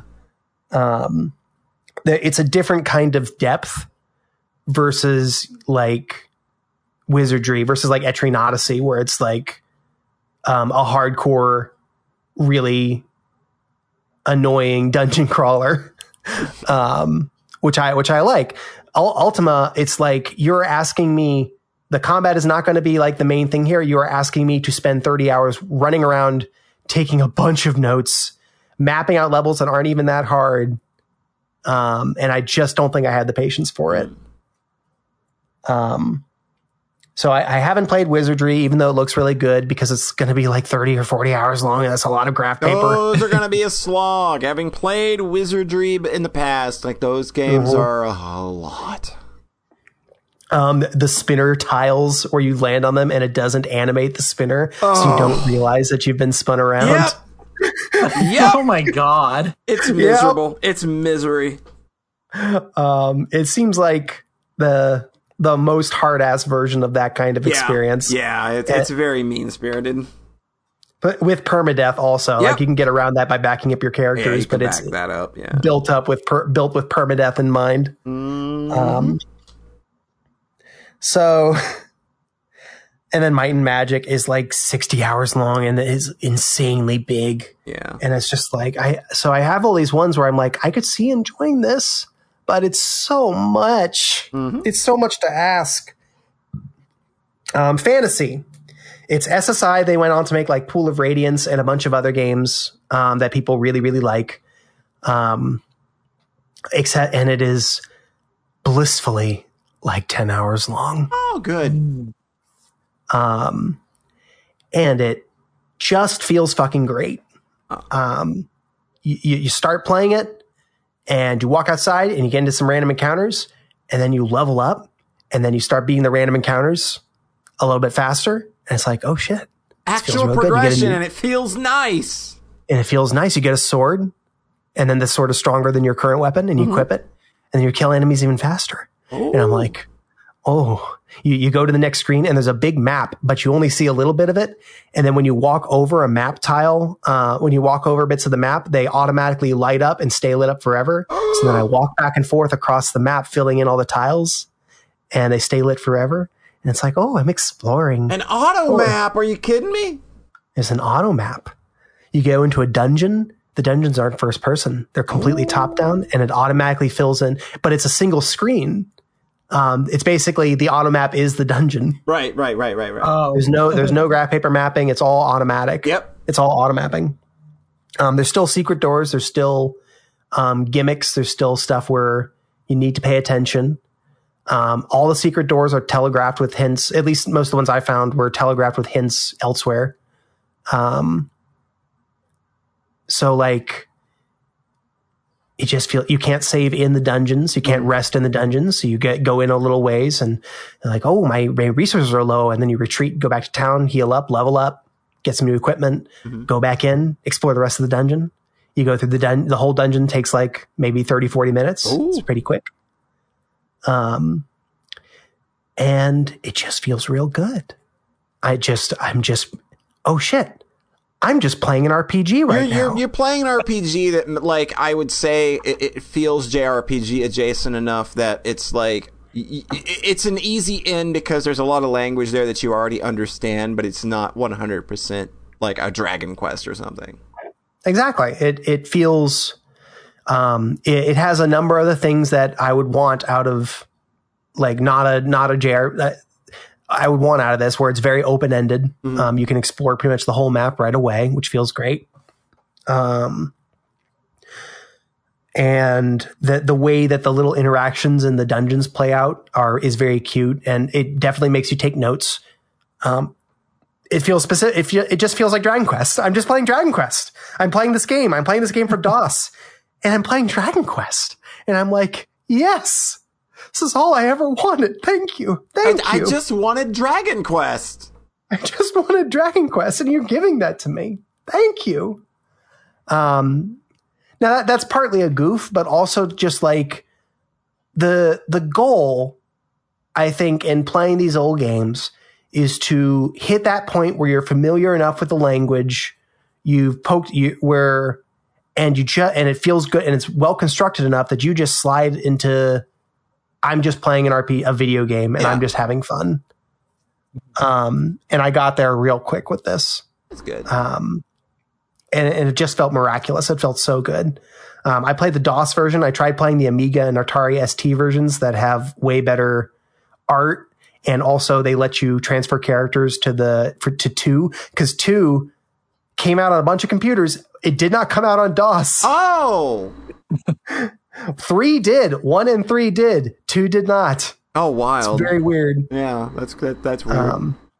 But the DOS version feels fucking great. It's all keyboard. It's all arrow keys. In the Amiga version, you have to like click 3 separate sub menus just to attack every round, and it feels awful.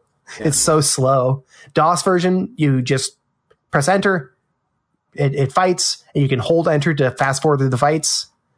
So it's speedy. Everything moves quick. Once you know that you're safe, you don't have to just watch every round play out closely anymore. The way the auto map looks and plays out, it actually reminds me a lot of Rants. It feels just like Rants, which was the reason I started in the first place. I saw the map and was like, "Oh, this looks like Rants too." Oh, of course. Yep. Fantasy was apparently pretty popular in Japan. All 3 games got PC-88. It got like PC-88, Sharp X1, FM7, MS exports. Yeah. Just the whole gauntlet. The whole lineup there of all the good Japanese computers. Including a Japan-only sequel called Fantasy 4, which looks exactly like Rants 3. Everything about the interface looks exactly like Rants 3. It came out first. Oh, wow. It's very funny. Oh, you think Rants was lifting from these? Oh, I think Rants was... I don't doubt it. Yeah. The first one came out before Dragon Quest, and the ending dungeon you fight is on an island directly across some water from the starting town. And I was like, I don't know. I don't know anything. I know very little about this world still, so I feel like these could easily be that there could it's like, oh, you're copying this, when really like this is something like 10 different games do. Or something. Yeah. It could and it couldn't be, but this sounds like really on the nose. Yeah. In any case, I'm pretty sure Rants had played these. So I just had so much fun.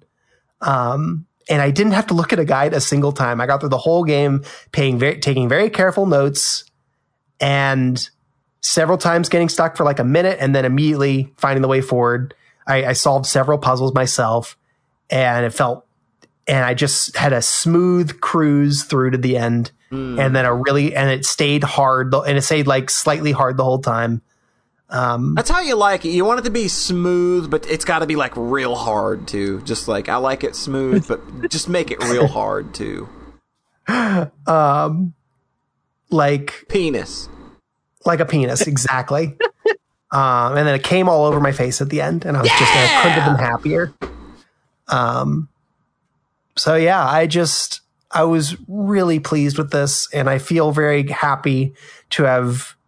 This feels like the culmination of a 10-year journey. A 10-year journey to just play and like one of these games after reading about them for so long. And I feel like this can be the entry point, because there's several more like 10-hour long games from this era that look really fun to me. And then if I play and enjoy those, then maybe I'll be ready for one of the beefier ones. Who knows? The world is my oyster. Can you eat oysters? Is that like a gluten thing?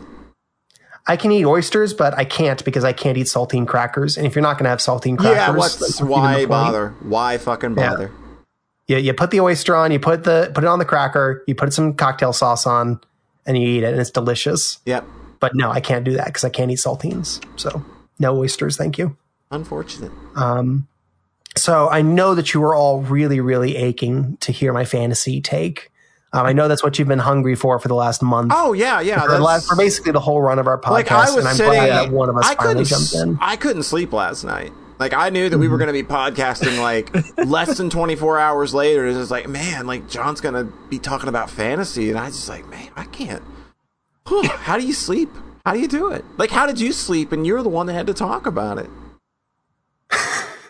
It was tricky, but I got there. So yeah, that was it felt like an indie RPG, basically, where it's that same energy of like playing a remake of Dragon Quest 1 or Ys 1, where you right. snap through it in a couple sittings, and it's like, yes, thank you. It sounds a lot snappier than these kind of Ultima. RPGs tend to, given like our wizardries, our Ultimas, Might and Magics, which tend to run like hearing that there's a 10-hour one of these is kind of like, I could probably play that. I could probably do that. I know. Given the vintage, it sounds remarkably modern. Like 10 hours long with an auto map is like, what? Yeah, an auto map is just 80s? In the 80s. They had auto maps. They knew how to do that. Yep. 85 pre-Dragon Quest. Computers. 85. Like, what the fuck? Like when the NES came out, and they didn't do auto maps on a lot of NES games. They knew how to do it. They just chose not to. Those absolute bastards. I'll say, if I got through Wizardry, if I just like stuck my nose on that grindstone and beat Wizardry 1, I would be prepped for any dungeon crawler for the rest of my life. I would say that like this game probably prepared you for like a pretty simple dungeon crawler, like something like Mary Skelter or something. Like you could probably like, I think that like this game gave you some of the chops to approach a game like that. Yeah, I'm very pleased and excited. I'm probably going to play more of these. I think it's pretty funny that I played Final Fantasy IX and then Xenosaga, and then was like, I need to jump continents for a little while. I need to just like, let's turn this way the fuck back. Like, let's take things a little further back. We need to dive into the past. We're going He's back. He's going to take you back to the past to play the RPGs that kick ass. Thank y'all for listening. That's been my grand CRPG journey. Who knows where the winds will take me next? The C doesn't stand for crap after all. It's not too late to be the summer of Umineko. No, it's not. That's not where it's my brain. May. It's May. It's not summer. Yeah, it's May. No, it's not even yet. summer yet. So.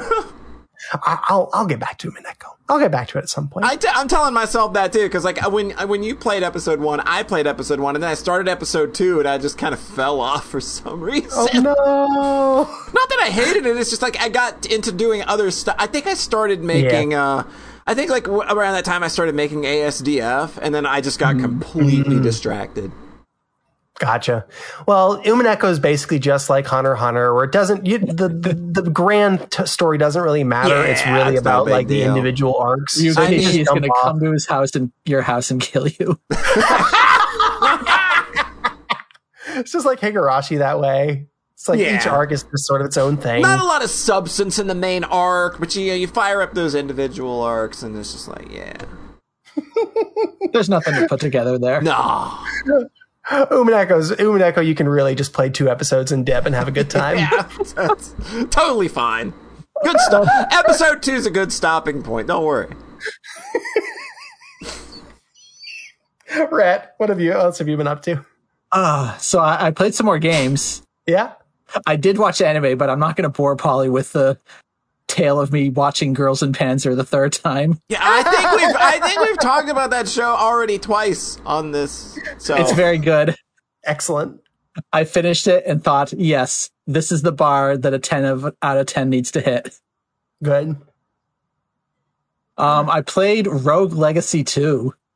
Okay, now I'm interested. How about this? I've literally not heard anybody talk about this. And this was a big game back in like 2012 or so. I remember like everybody I know played that game, and it was like, yes, this is really dope and cool.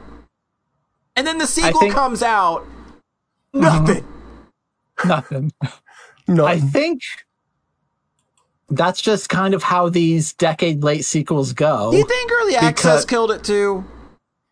I think Early Access may have helped it a lot, actually. Oh, yeah? I think because it kind of helped, because it was out there in some form, people could play it. Like, I don't actually think this game is bombing. I think we're just not in the circle. Because I saw a thing. Okay.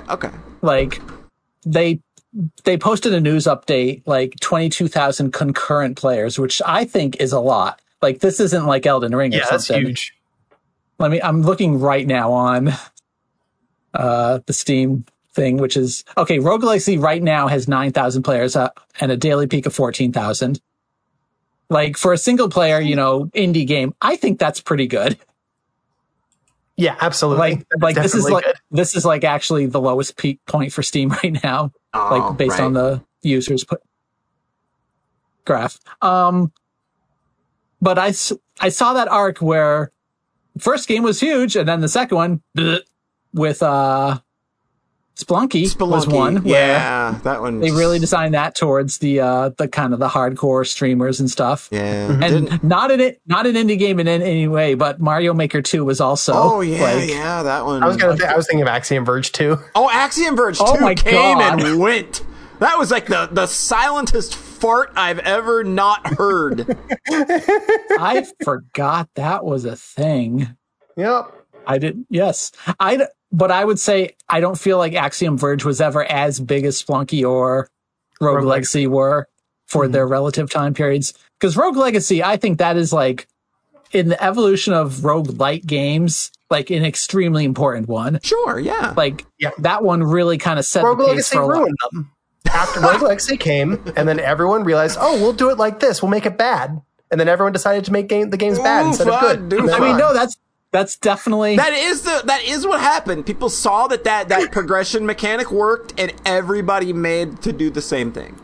Yeah, that's why I'm trying very hard to say roguelite and not roguelike with the K. They sound very similar. It's not a great name. There was I'm being very facetious. I'm not plugged in with these games, so I don't. When I say that Hades is probably really boring and bad, I don't know. I don't actually know. Okay. There was there was like a rogue sale on Steam, and they had 4 categories that you could filter the games through. And they were fucking insane because they were roguelike, roguelite, action roguelite. No. The other 2 were Souls-like. And Metroidvania. What? And the funniest part of all that was that I looked through all 4, and Dead Cells was in all 4. So yeah. completely useless. Completely worthless filtering. categorizing, yeah. Like, the fact that Souls and Metroidvania had somehow become subgenres of roguelike was like, what the That's insane. Yeah, I don't get Souls at all being like, no. Absolutely bizarre. But anyways, so the thing that Rogue Legacy 1 did was introduce permanent currency between runs. Yeah. And like, that was its entire deal, was that you ran around a bit, you killed a bunch of enemies, you collected gold, and then you could spend that gold to buy an upgrade. Yeah. Like, now you're 5% stronger or whatever. Yeah. Or, which is an old idea. Like, there's a bunch of them from the 90s that build on stuff like that. It's totally legit. To me, it was like, hey, we did the Flash game thing, basically, because there were a lot of Flash games as well, where it's like, throw a paper plane. Okay, now buy the upgrade to throw the plane further. Like, it was literally impossible to actually do good on your first runs. What I liked about Rogue Legacy was, because it was like an action game, you could, in theory, beat the game on your first life. I don't think you'd like have to literally not get hit, but you could. And there's even achievement. It's the one achievement I don't have for the original is to beat the game in 15 generations, which is really tight. That's really hard to do. Yeah. Yeah. That's funny. But they said it's possible. Yeah. It's reasonable. So that was the first game, is all upgrades. And then since then, almost every roguelike, whatever, has some sort of permanent currency between runs. Yeah. I haven't played nearly all of them because the genre blew the fuck up in the last, 9 years. Yeah. But I have played Dead Cells a bit. I've played Hades a bit, and I've played Vampire Survivors. Yeah. And all 3 of those have some form of money that you power up your character between runs. Yeah. Mm-hmm. And then there's Binding of Isaac, which is like the one big one that I know of that does not have that's specific always currency. kind of been... That's Spelunky too, right? Yeah. No, Spelunky... right. Well, Spelunky's got, like... Right. It's progression-based stuff, but it's not like you get stronger or better. I thought it was like the shortcuts, right? Yeah, it's the shortcuts. Yeah, Splunky has the shortcuts. That's different, I think. Yeah, Splunky is like the truest rogue, like where you don't really get any true assistance because the shortcuts lock you out of like the true ending stuff. Yeah. They're practice options, basically. That's how I use them. Yeah. And there's no like, oh, now your whip is stronger. Now your jump is higher. There's no unlockables either. Isaac is all about unlocking new stuff to get, which is, but it's not currency based.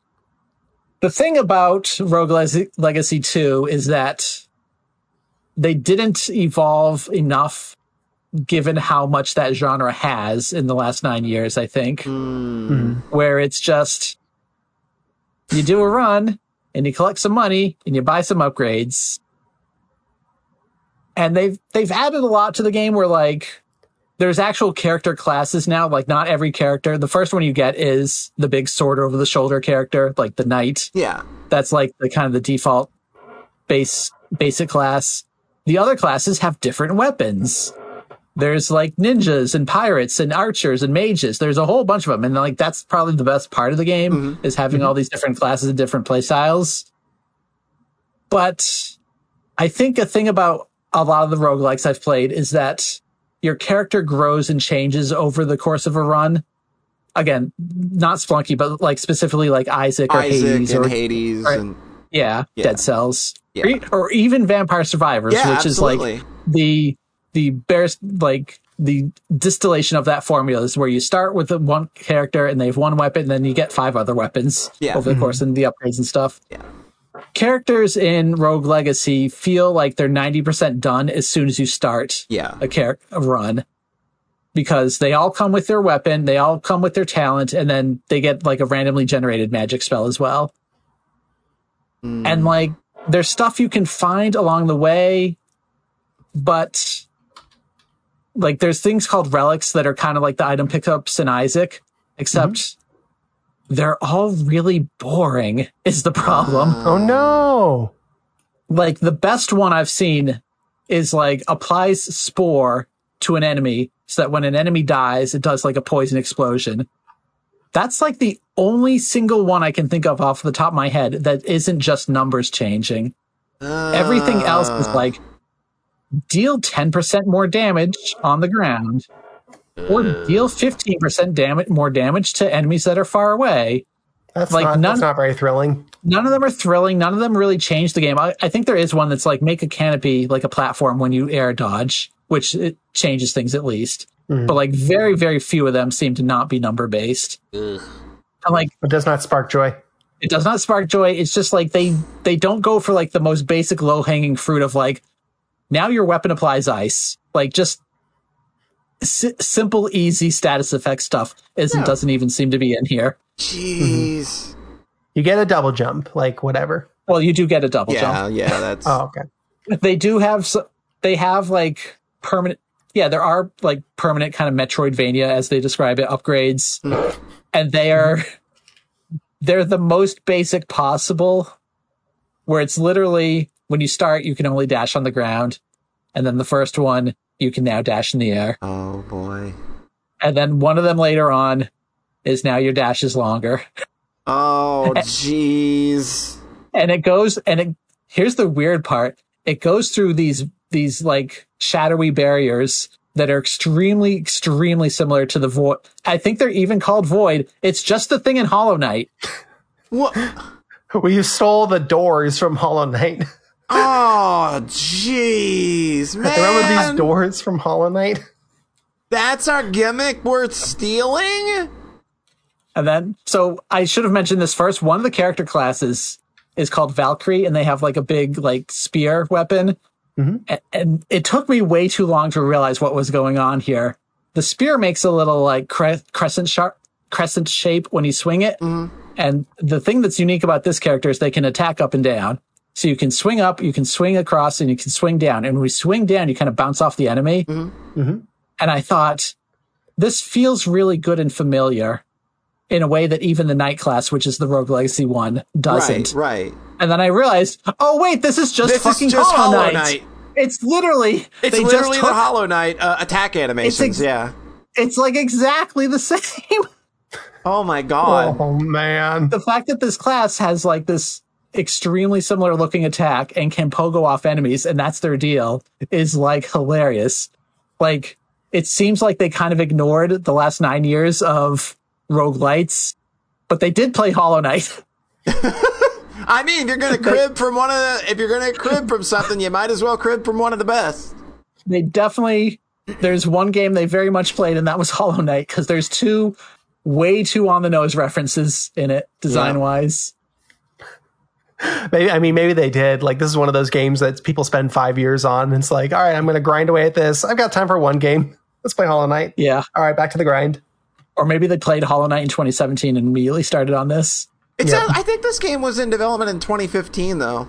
Oh, God. Really? This game's been in early access for a long time. I think it's been in early access for like 2 years, and those were pandemic years, so you know. Okay, but I also know that this was this was in production for a long time, because I know I heard about this game a long time ago. Mm-hmm. Yeah, that makes sense, because as soon as it hit early access, it had to be playable. So like, that's also several years of work, probably. Yep.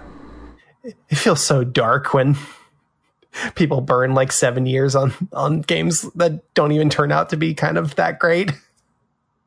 Or make games in 4 days. Yeah.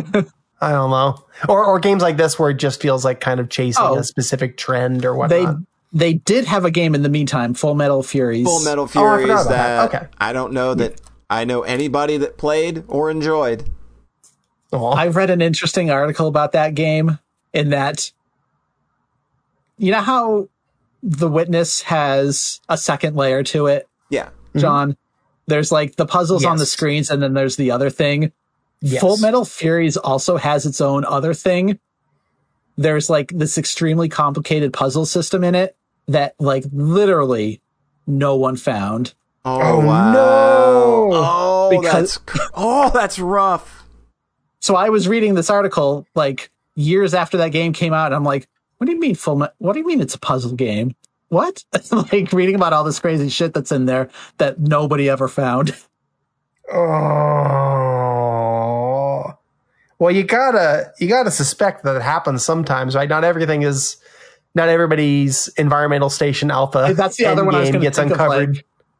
Of, like that could have just also gone completely unexplored if the game had not sold as well. Mm-hmm. I wonder where Frog Fractions 3 is hiding.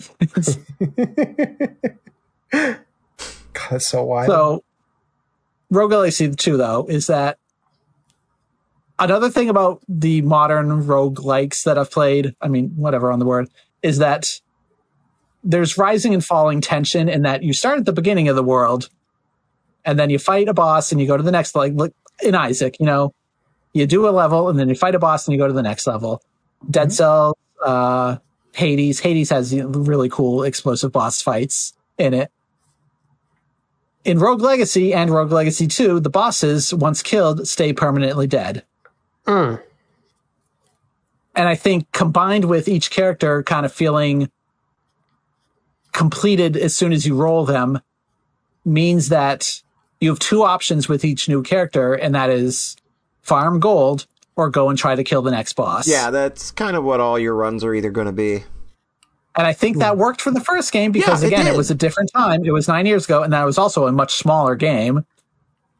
And it's just kind of exhausting in this one because of how I think they've tuned the game to be much more grindy. That's a common complaint that I'm seeing, too.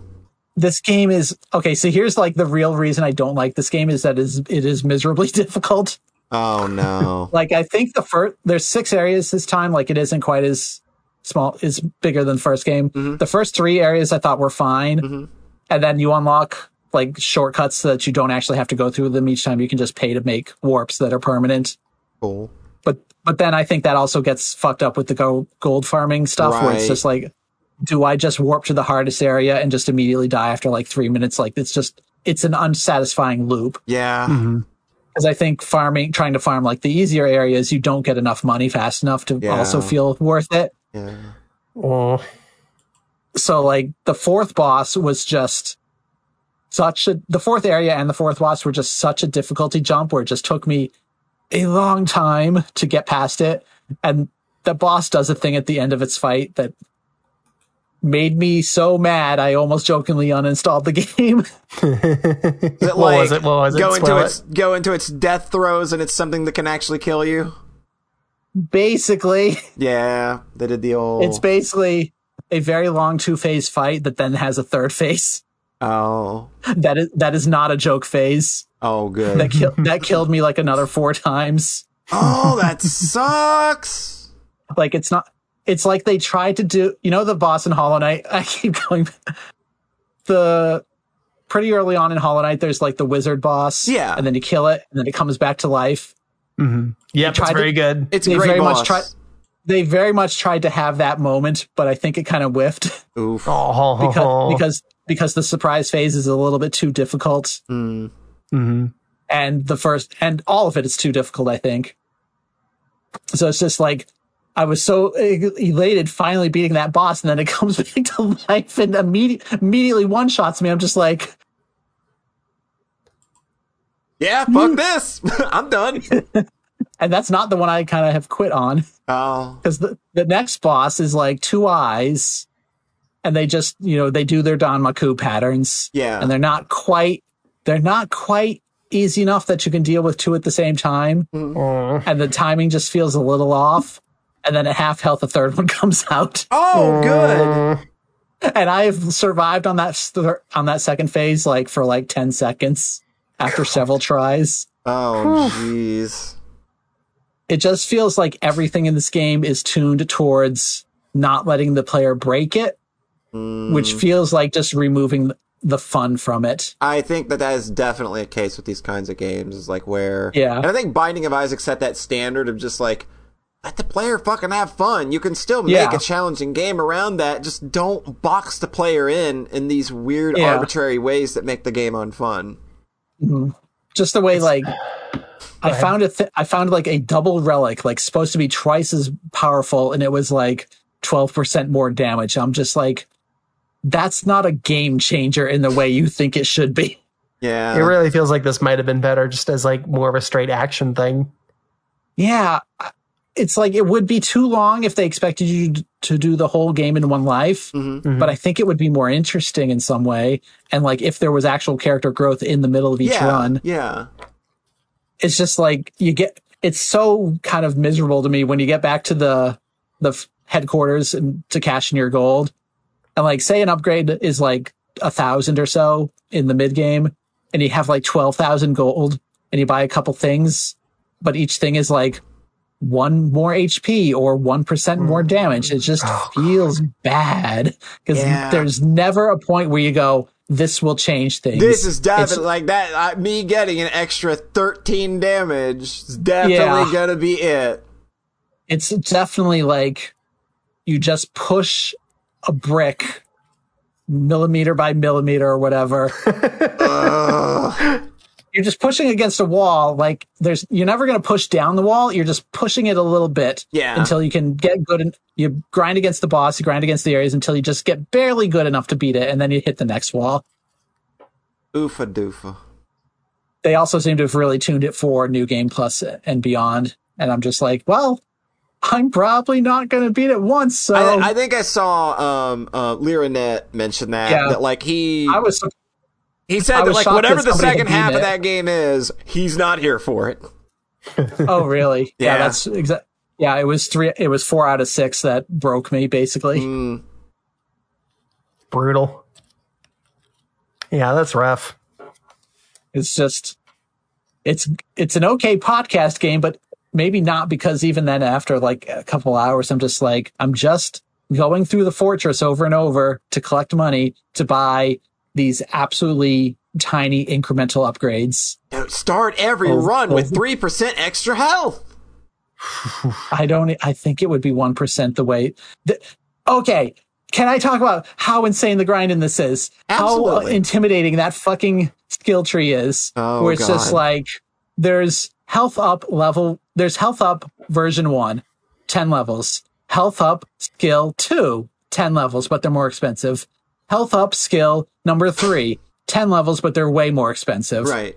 And then there's a different currency that you get from killing bosses that can level up the skills themselves. So my health 1 actually goes to 12 now. Oh God, this just sounds. This sounds like a gotcha game, but without, except you can't buy the currency. They thought making that part of the game bigger somehow. Like I think they thought that was the fun part of the first game or something, because that wasn't. Everyone played Hades for 100 hours. Told them it was. They are games for 100 hours. I think the thing with Hades that they missed is that has the narrative. Yeah, like and Hades, the voice acting. Yeah, it's got a big story going on. Like, Hades never repeated voice acting in like 25 hours for me, which is insane. That's insane. Like, there is an absurd amount of story content, even if it's not like actually great story. It's just they made a voice line for literally everything that could ever possibly happen. And somehow it keeps track of not repeating to make everybody feel like actual people and not just scripts. Yeah.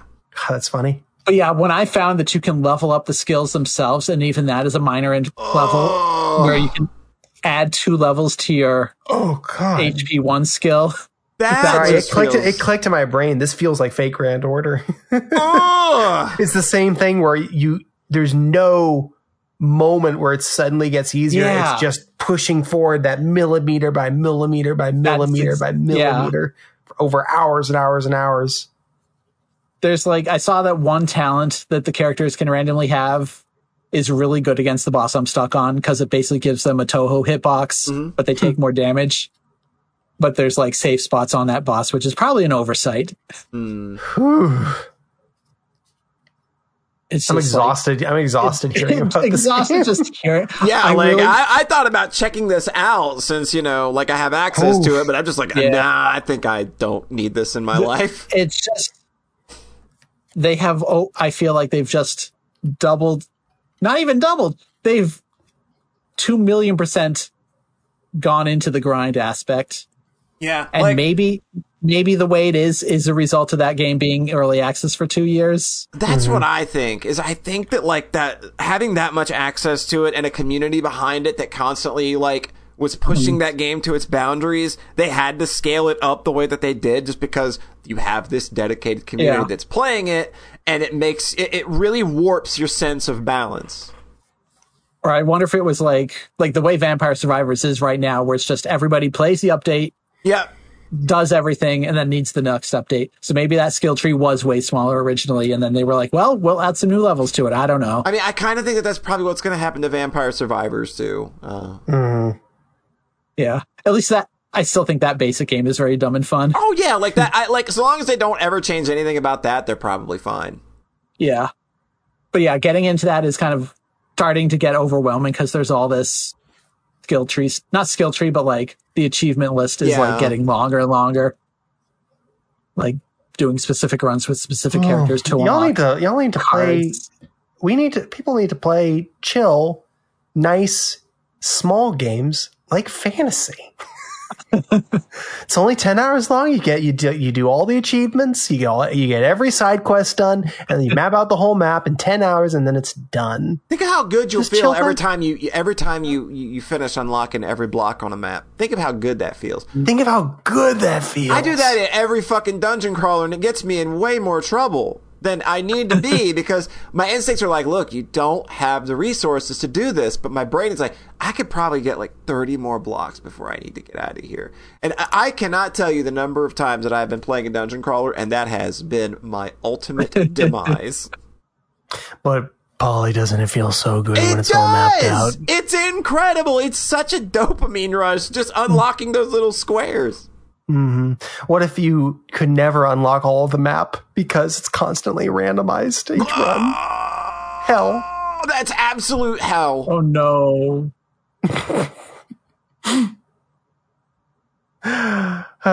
Well, thank you for going to the trenches and filling us in, Rhett. Yeah. I really wanted to like it. I bought it at launch. I was like, let's go. Need me a VTuber listening to game. Yeah, you've not, like, I noticed that, like, something may have been amiss when I didn't see you playing it as much as I kind of thought you might, given how much we liked that first one. Because I think the first game gave you more feedback, and it was way shorter. It was way shorter. It was simpler. The upgrades felt more substantial. It felt like your skill as a player mattered a lot. Mattered more to beating it. Yeah. Mm-hmm. When versus the endless grind. It's just there's a way to wait. So I will give a disclaimer to anybody who's like, not that has like literally ever happened on this podcast.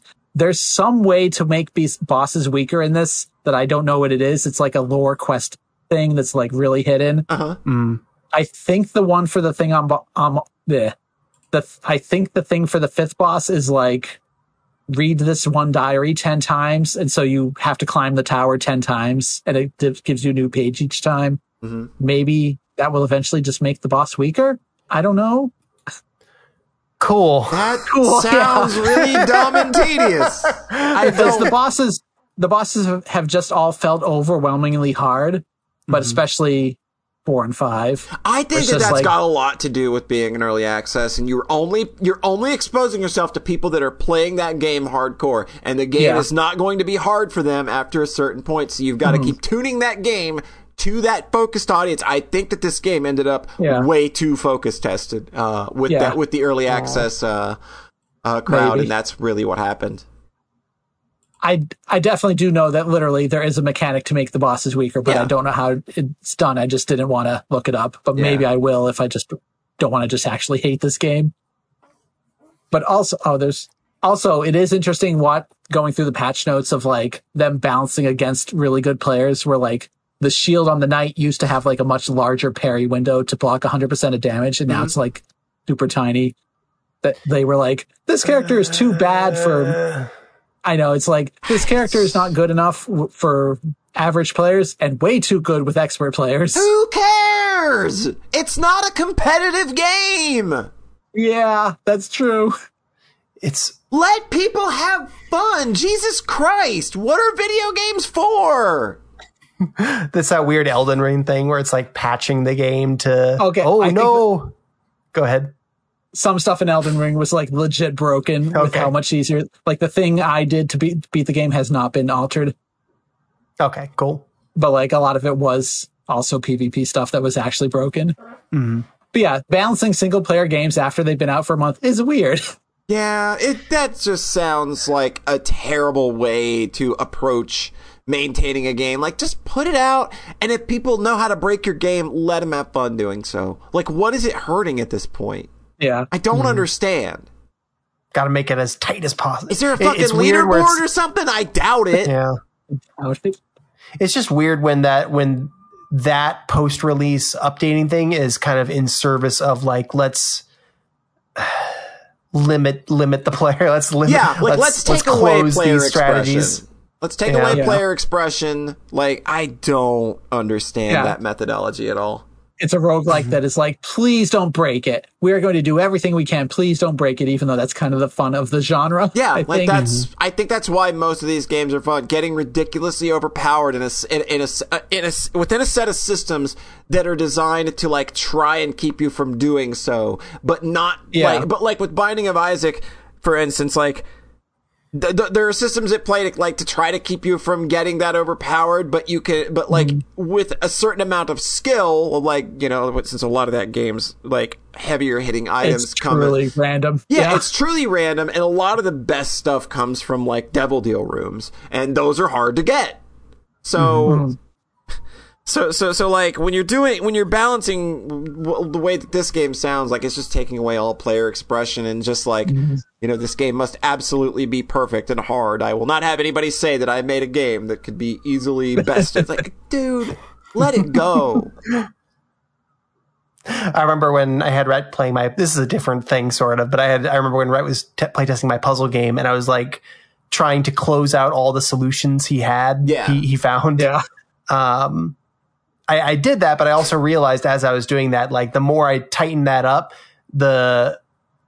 if all I did was close off the solutions, then I would have like a really lame level because it'd be very tightly telegraphed. So I had to like balance that with trying to leave enough room for the player to like move around and have, I don't know, just an extra thought. It's hard to balance things It's hard to balance games at all. Yeah. It is. Like, even with Poly Dungeon, I had a lot of problems, like, mid to late game, making sure that, like, that game felt good, despite the fact that it's just a shitty little, hey, press button. Literally, right. That's very funny. But, like, I had to make sure that, like, I don't want to put out a thing that's just, like, unfair and unbeatable. So I had to, like, late in the game, like, I had to go back and change, like, every single level up bonus, like, got reworked.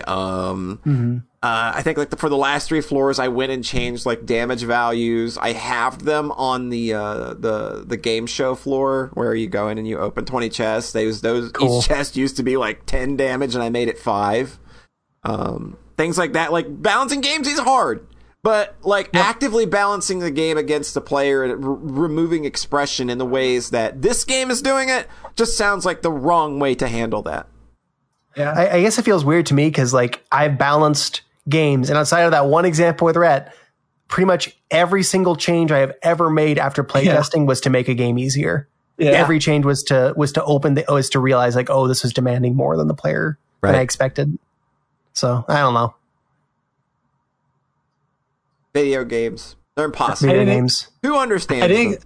Did not expect the game I haven't beaten to be the big thing, but I needed to rant a bit on that one because it was just like, this is driving me nuts. Yeah, like this just I can't get an inch on this game. Yeah, it just kind of sounds like they strangled all the fun out of it. Wild. So, Polly, you want to close us out? Yeah. So, John, earlier, when he was talking about fantasy, he was like, 10 years. 10-year journey finally comes to an end. Well, I can relate. I'm going to get one-upped. I can feel it. Because I have a 10-year journey that finally came to an end. I finished Xenoblade Chronicles. Oh, my God.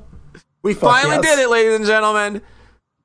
Xenoblade Chronicles is officially Soxcast approved. Man. What a journey, huh? That game... Okay, I will still say that, like, the first 20 hours, that it's by the numbers. It's by the numbers. It's not bad. It is not bad. But you gotta be in the mood to want to go just do some RPG stuff for a while. Do some Tales shit. Yeah, there you go. But once that story pops off around the halfway point, it's so hard to put down.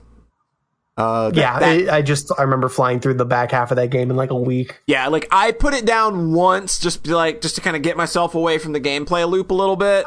But for the most part, like if you took the time that I played it, it was like when I went through the back half of the game, it was like 10 days basically. That game delivers real hard. Like the climax it's everything that it's ever been built up to me to be.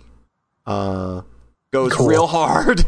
That ending is just real fucking satisfying. Like, I don't know what else I can say. Like, I locked into what that game was doing gameplay wise for the rest of the game. Like, and it felt good. That game's got some incredible boss design in the back half where you've kind of got to think out things a little more. You've got to look at your party composition a little more. I definitely was like changing my party around and playing with more characters than I thought I would. Because I thought I was just going to be like, let's just be Shulk the whole time. But you got to a point to where like the game kind of eases off. It's like, you don't really need to do that. But due to narrative things that kind of make it so that like you don't always have to be playing as Shulk if you don't want to. But like I started branching out and started playing with like Dunban and Melia and started having like a really good time with just like how nuanced and interesting and cleverly well put together the entire cast of characters is from like the gameplay point of view of everybody having a really unique role in combat. And you have to approach every single person differently. Like, you can't just like go in and just slam on attacks and expect that to get you through. It's just not going to work. You need to know how to play your character. It's very MMO-y in that way. Yes, Ryan finally hit the yoinky sploinky, as the kids might say. I guess I still think like my only real criticisms of it are, like maybe the slow first half, but I still don't understand the number of tedious and boring systems in this game that they just insist on being in there. Yeah. A lot of them extremely incremental systems that have very small, and result in very small numbers increases. Yeah, like I don't like what the fuck do I care that like plus 3% critical from the side on Tuesday at 4 p.m. Like what the fuck, dude? It's like JoJo's stance. Right? Exactly. And then there's like the bad NPC affinity system where it's just like, can you name a single fucking NPC in Xenoblade Chronicles? Can you? No, you can't. The amazing thing about that affinity is that, like, that's the thing you have to max in Torna. Not only did it not go away, they made it mandatory in one of the smaller They DLC got games. mad because they knew that people like me hated their dumb bullshit. So they were like, well, guess what, motherfucker? Gonna force it this time. You're going to talk to my awful NPCs that add nothing to the story. My favorite moment in the late game of that story, this is a very minor spoiler, is when you go back to Colony 6 and they're like, this will be our base for now. And if you haven't built up Colony 6, the characters are just having that cutscene in an empty brown field. In a big empty brown field. That's what happened for me, because they gave me this fucking, like, they want you to get, like, some kind of fucking transistor to make, to make something, and I was just like, where? And I swear, I ran through one of the early caves like 3 times trying to get this drop, and I did could not get it. it. And I was like, fuck all the way off then. I don't care. If you're going to put like this entire fucking like city sim system behind a stupid ass system where you got like an almost 0% chance to get the item drop you need to unlock it, fuck all the way off. I'm not engaging with it. I'm so glad that you can just ignore that. But that one cutscene towards the end is so funny because nobody doing that on that shit. I was laughing my ass off when that shit was happening because it was just like, I've done nothing here. But yeah, like but other than the crappy systems that I didn't care about that you really don't need to engage with, like I dare say that like you don't need to engage with NPC and affinity systems at all. You don't even need to bother with the fucking skill tree system if you don't want to. Apparently, like, every character has 2 extra fucking skill trees that you can get that I never ended up finding because the game never surfaced how you might do that. Wait. Do you mean like the 3 different mood things? Every character has 2 more. What? Every character has 5. I've never seen or heard of that. Yeah, they have 5, and that's the only way that you can unlock more Link skills is to get those extra slots and max those out too. I'm trying to figure out if this is the menu that This is the menu that you missed. Okay. But you found it. But then there was an extra menu? Because in Definitive Edition, like, the menu system makes fucking sense. It's just literally a JRPG menu where you got options on the side, and if there's something new in it, they put a little red dot by it. I knew you could change between the 3 things. I didn't know you could get more. Yeah, there's funny. like I didn't know this until I looked at a Let's Play. It was like, how do you have 5? Where'd you get those? Apparently, I built up Colony 6. God, I wouldn't be surprised if it's something tied to that bullshit. Guess who's never unlocked Shulk's extra Monado skills, says Jetstorm 4. I did not get Monado Eater, and I can't remember, because I know Monado Eater exists because it's a part of something else, but I didn't get any of that extra shit either. But you don't need any of it to finish the game. It's totally fine. Like, I finished this game at like level 80 or something. I did minimal grinding. And even if I needed to grind the Definitive Edition, oh my god, they let you do it real easily. If you want to grind really easy in the Definitive Edition, turn on casual mode and then go anywhere where there are like level 96 monsters, and you can actually just kill them. Like, they just scaled the stats down to almost nothing, and they still give you like 50,000 to 150,000 experience. So if I needed to have grinded for the final level, for the final boss like John had to, that's what I was going to do, because I'm not sitting around for 2 fucking hours, like, traipsing around this world from encounter to encounter, because it's not super fast getting to encounter to you can't chain encounters really fast like that. I was in the final dungeon. I like had there's like a level, an area transition with some strong enemies, and I just ran back and forth between those 2 areas. Nice. Yeah, like if I needed to have grinded, I was just going to go to one of the caves where there's like level 99 monsters and just go kill a few of them, because you just bang out levels. Xenoblade X was really good at that, where you could I had my character built in such a way that I could kill enemies that were well above my level. Yeah. And that gives you a really nice fat XP boost. Oh yeah. They and that's without any casual mode or anything. It felt really good to pull that off. Yeah. The problem is that grinding for money is extremely miserable in Xenoblade X. There's no easy way to get money, and that turns out to be way more important in the end game. To get money in Xenoblade Chronicles, really, you just got to do quests. That's where all your money comes from. Like, they're giving you, like, wads of 50,000 gold per quest by the end of Xenoblade Chronicles. That's how you fucking feed yourself, basically.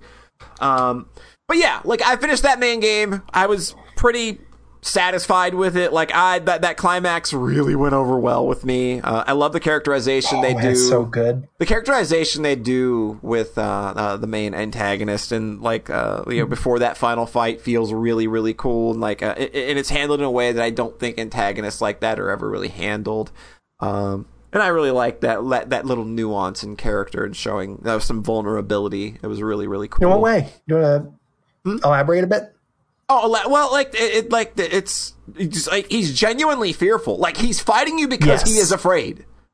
Like, he's, this is a character that starts out just like, I am the inevitable. I am your inevitable end. And you prove him wrong. And you get to that final fight. And the only reason he's fighting back now is just because he's fucking scared of you. And that feels really cool. And the way that whole final fight plays out, and the way they play with like the context button of making you press B to do things, and it's just like, oh, that's so cool.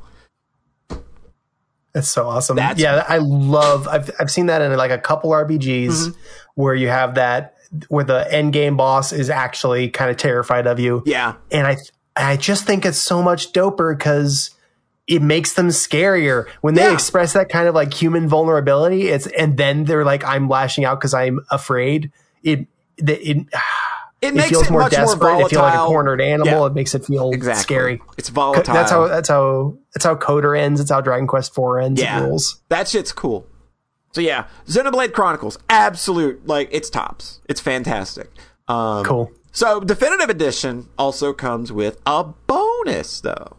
Oh, it comes with an extended epilogue called Future Connected. And I'm going to try and talk about this as much as I can without spoiling the main game. At some point during this conversation, however, I am going to spoil Future Connected because I need to get this out of my head. Okay. I will give you the warning. I will give you a warning beforehand. Like, if you don't want to be spoiled on Future Connected, I'll give you your jumping out point, because there's nothing really left on the show after this segment. But yeah. So anyway, Future Connected. As much as I enjoyed the ending of the original game, I think we can all agree that a certain character kind of ended up getting shafted a bit in a way that kind of left them in a pretty crummy situation compared to the rest of the cast, maybe. They kind of like lost basically everything and didn't really get anything back for it. And this extended epilogue tries to kind of take a stab at maybe fixing that and sort of putting that character on a better path, giving them a reason, giving them something to move forward with, which works because they're probably my favorite character in the game, which is why I was very eager to get back into this. And so there's that storyline, and then there's also this sort of monster of the week issue that needs fixing. But you go into Future Connected and you feel like it's sort of aiming to get this character that kind of got shafted in the original game. Like it feels like it's wanting to go do more with that. And so that's kind of like what the main storyline thrust here is sort of focused on, is getting that character into a position so that they can start moving forward with the things that they need to do to, you know, get their life and the life of their people back on track. So Future Connected plays largely the same as the main game, with sort of the only difference being that, hey, they ripped out a bunch of the tedious, boring systems like affinity and skill trees and shit. You don't do normal chain attacks anymore. You get a new sort of bonus ability that you do by building up the party gauge. That gets stronger and more usable throughout this this entire quest that goes on throughout the course of the entire epilogue, where you're collecting Nopon inspectors, and the more of them you collect, the stronger these attacks get, and the more Nopons you get running around in the field with you. So by the end, like, I had like a whole army of like 12 Nopon, yes, of just 12 little fucking Nopon prospectors running around with me, and it was very fucking silly. Did this make you like the Nopons? This DLC, or not really DLC, but this extended epilogue actually did kind of make me like Nopons a little more, because they give you 2 new characters that are 2 of Ricky's children. Ricky fucks, by the way, in case you didn't know. I mean, I think the original game did make that clear. He was already a dad. Yeah, he already had like 40 kids.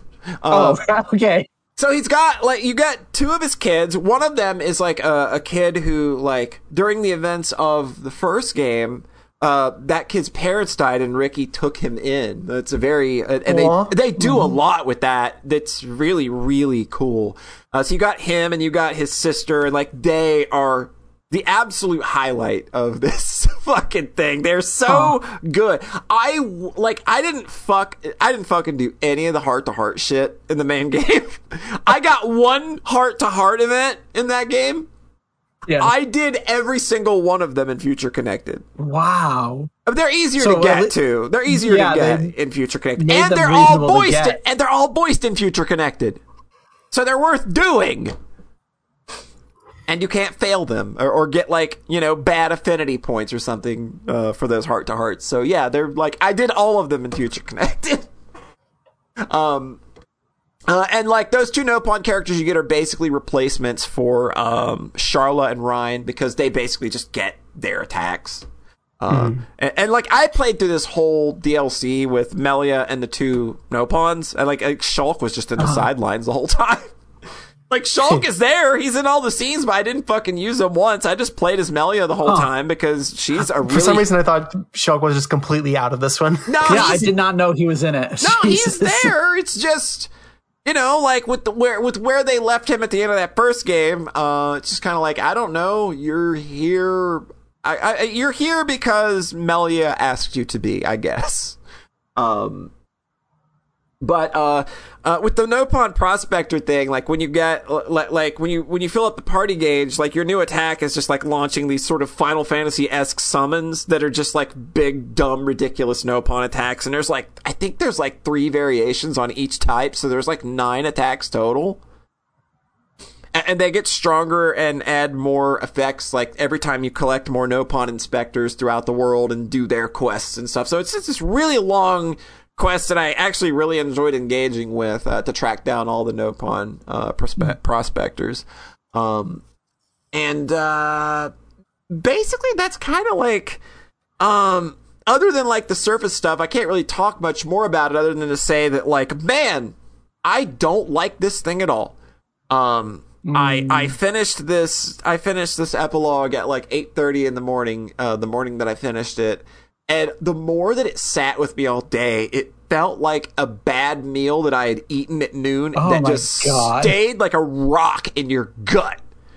And oh my God, I just like, it does do the thing that it sets out to do with the character that I wanted it to do. It doesn't do it in the way that I wanted them to, but it does get that character to where they need it to be. And I was pretty happy with that. But other than that, like, I think Future Connected is something that you can largely skip. Just look up what happens, and because not a lot happens. It's not like it is like it took me 10 hours to get through, and the main game took me like 52 hours, so 62 hours for the whole thing. That's very funny that you hit like 52 hours because I was like 50 hours on the dot for Xenoblade 1. Oh, nice. And Xenoblade X and Xenogears. Like Oh, wow. That's like very almost consistent. on the dot, 50 hours. Very consistent. Very expensive. So this is a point where I kind of want to talk spoilers about Future Connected. Okay. So I'm up for it. So if this is where you want to bail, I'm gonna try and not say much about Xenoblade Chronicles. But what I have to say about this may end up saying something about that game. So anyway, if this is where you want to bail, thanks for joining us and all that. I appreciate it. But anyway, I'm going to spoil the shit out of Future Connected now. So Future Connected's story is about Melia sort of finding the conviction and the drive to become the leader she needs to be after the events of the original game. And there is a fantastic antagonist that gets introduced early on. He is a smarmy motherfucker you just immediately want to strangle the life out of. He's that guy that's constantly smiling with his eyes. And it's just like, stop it. Every single thing you're saying belies the look on your face, and I just want to put my fists through you. And it introduces a lot of really juicy themes dealing with race and superiority. And it's very, like, this is a very deep and personal thing that for Melia to be invested in and run up against. It's a struggle of purebloods versus half-breeds, and, like, one trying to play superiority over the other, and, like, when she's trying to be a voice of unity. And, like, that makes such an immediately compelling story for her to be involved with. And the way that she's so completely disgusted by this turd and how it reaffirms her conviction, you get behind that. It feels really good. And you think, man, I am on board for something real good here. They're about to say some real shit. And about halfway through the story, you have a boss fight with him, and he literally just fucks off for the rest of the game. Aww. And you can play the entire rest of the game without ever seeing him again, because the last part of his story is hidden behind an arbitrary series of 8 fetch quests, and then he'll and then he will just appear at this, like, where you gained control of the party at the start of the epilogue. And you just go there and fight him. The way you unlock these quests is something that I don't think I ever ran into a single time in the original Xenoblade Chronicles or this fucking epilogue, is that you need to talk to a certain character with another certain character as the party leader. Oh, weird. That is something that I never had to do once anywhere else. Huh. But that is the only way you can open up this really awful set of 8 fucking side quests that literally just throw you as far away from markers as they can so they can make it as miserable as possible. So, like, you can warp there, but it'll still take you like 3 or 4 minutes to get to the item you need to get. And they do this to you 8 times, and sometimes each of those quests needs more than 1 item. So, you do the dumb bullshit 8 quests. You get the letter, come meet me here. You go, you fight him, you go, you get, a scene starts, no voice acting, nothing at all. We've just given up at this point. It's another easy boss fight. He throws himself off a cliff, and that's it. Oof. And that's dire. And in the end, the Monster of the Week story is what we close on, because Monado go vroom, I guess. Wait, one more Monado what? Monado go vroom. Like, I guess that's fucking it. And it's just like, a lot of people were pissed off about Future Connected because I guess they went into it thinking it was going to be some kind of fucking trailer for Xenoblade Chronicles 3. I don't know why. But I'm pissed, and a lot of people are pissed off because it's like, oh, they didn't elaborate on the romance between Melia and Shulk. It's like, oh, fucking wonder why. Did you play the fucking original game? She got dumped. She's there he's there in the party as a friend. And she look, and this game takes place literally a year and a half after the events of the first game. You think she's not going to be over it by that point? Every lady needs to be part of the continuous harem circling around the main character boy. That's the only way RPGs can function, obviously.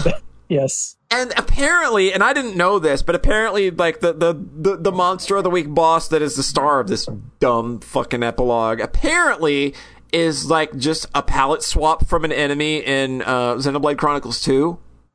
but with just some filters on it. And some people, like, and there's some, like, little implications here with, like, the way the enemy appears in the world and, like, the thing that you have to do to finally be able to hit it, that people are comparing it to the Hilbert effect in Xenosaga. And it's like, I think you're reaching. Look, I respect the hustle, and even I felt that it might be a reference, but I don't think it means anything. I don't think that this is going to be connected in any way to anything going forward, despite being called Future Connected.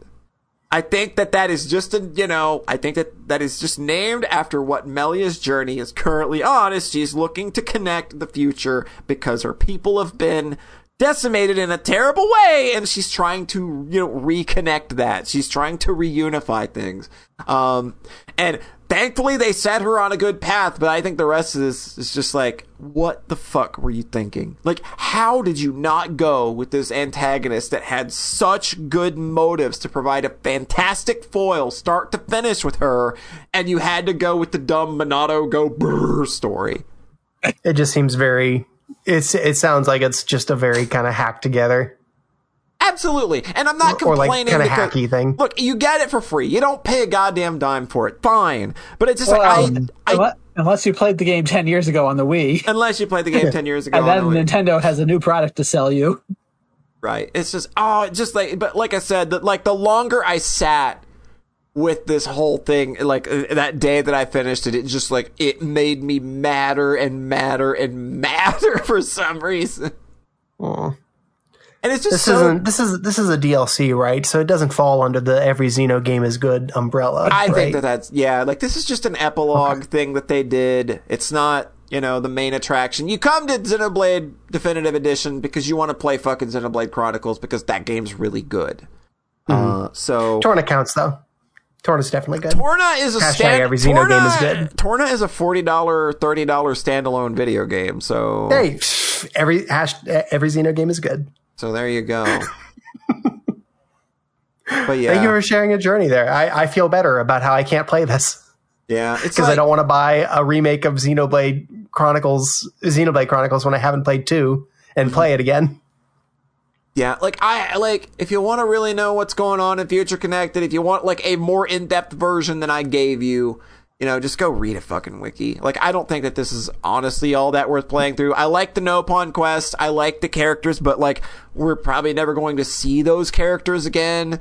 And like, none of this is really going to matter going forward, I don't think. Like, people think that, like, like I said, people went into this wanting it to be some big connection to Xenoblade Chronicles 3, and it's like, you went into it for that reason, and you want to be mad about it. Like, you're dumb. Hate it for what it is just like a kind of a... Not doing Melia justice. Yeah, exactly. Like, she deserved, like... Melia. She deserved a much better... Like I said, I'm glad they get her where she needs to be, but I think that she could have got there on a much stronger story on the back of this antagonist that they introduced. And so, like, I just gotta wonder, did they like pussy out and not want to go with the racial tension angle or something, or is this like, no, you gotta let the boy with the sword be the hero? Like, you can't do that. Like, girls can't be heroes. What are you doing?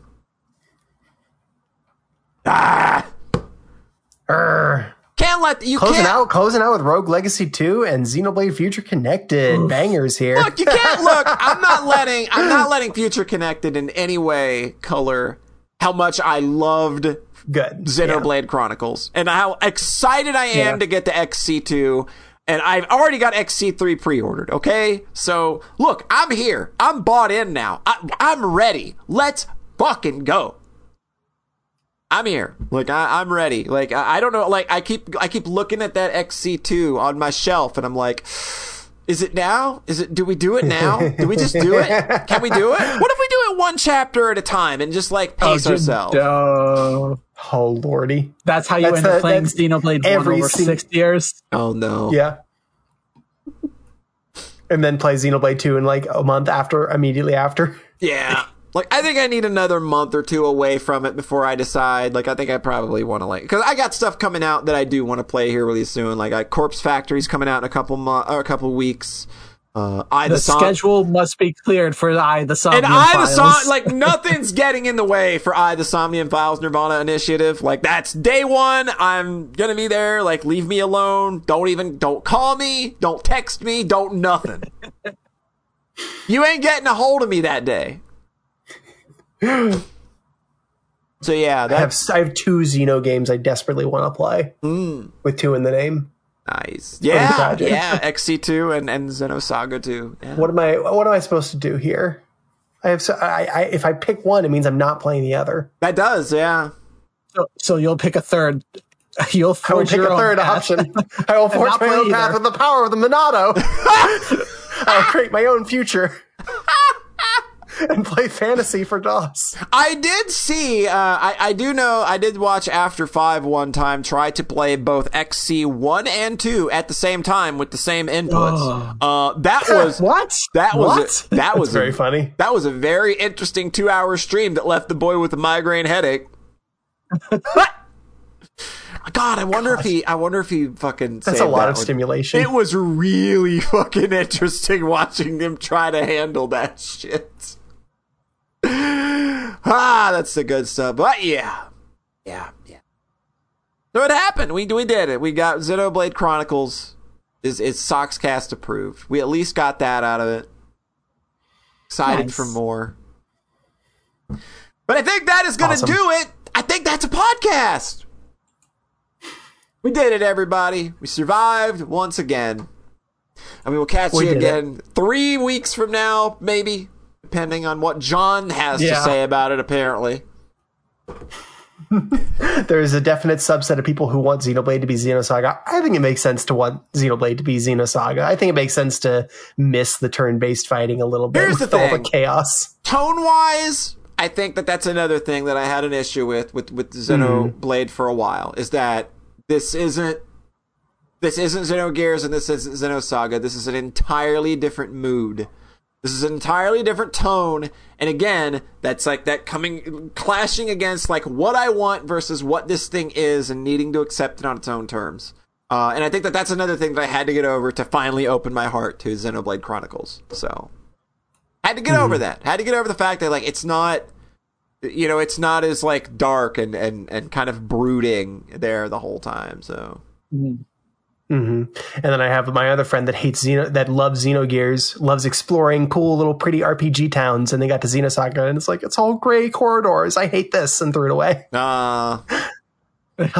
Everyone, we all. So it goes. So it goes. So it goes. John Thayer, tell the folks at home where they can find you.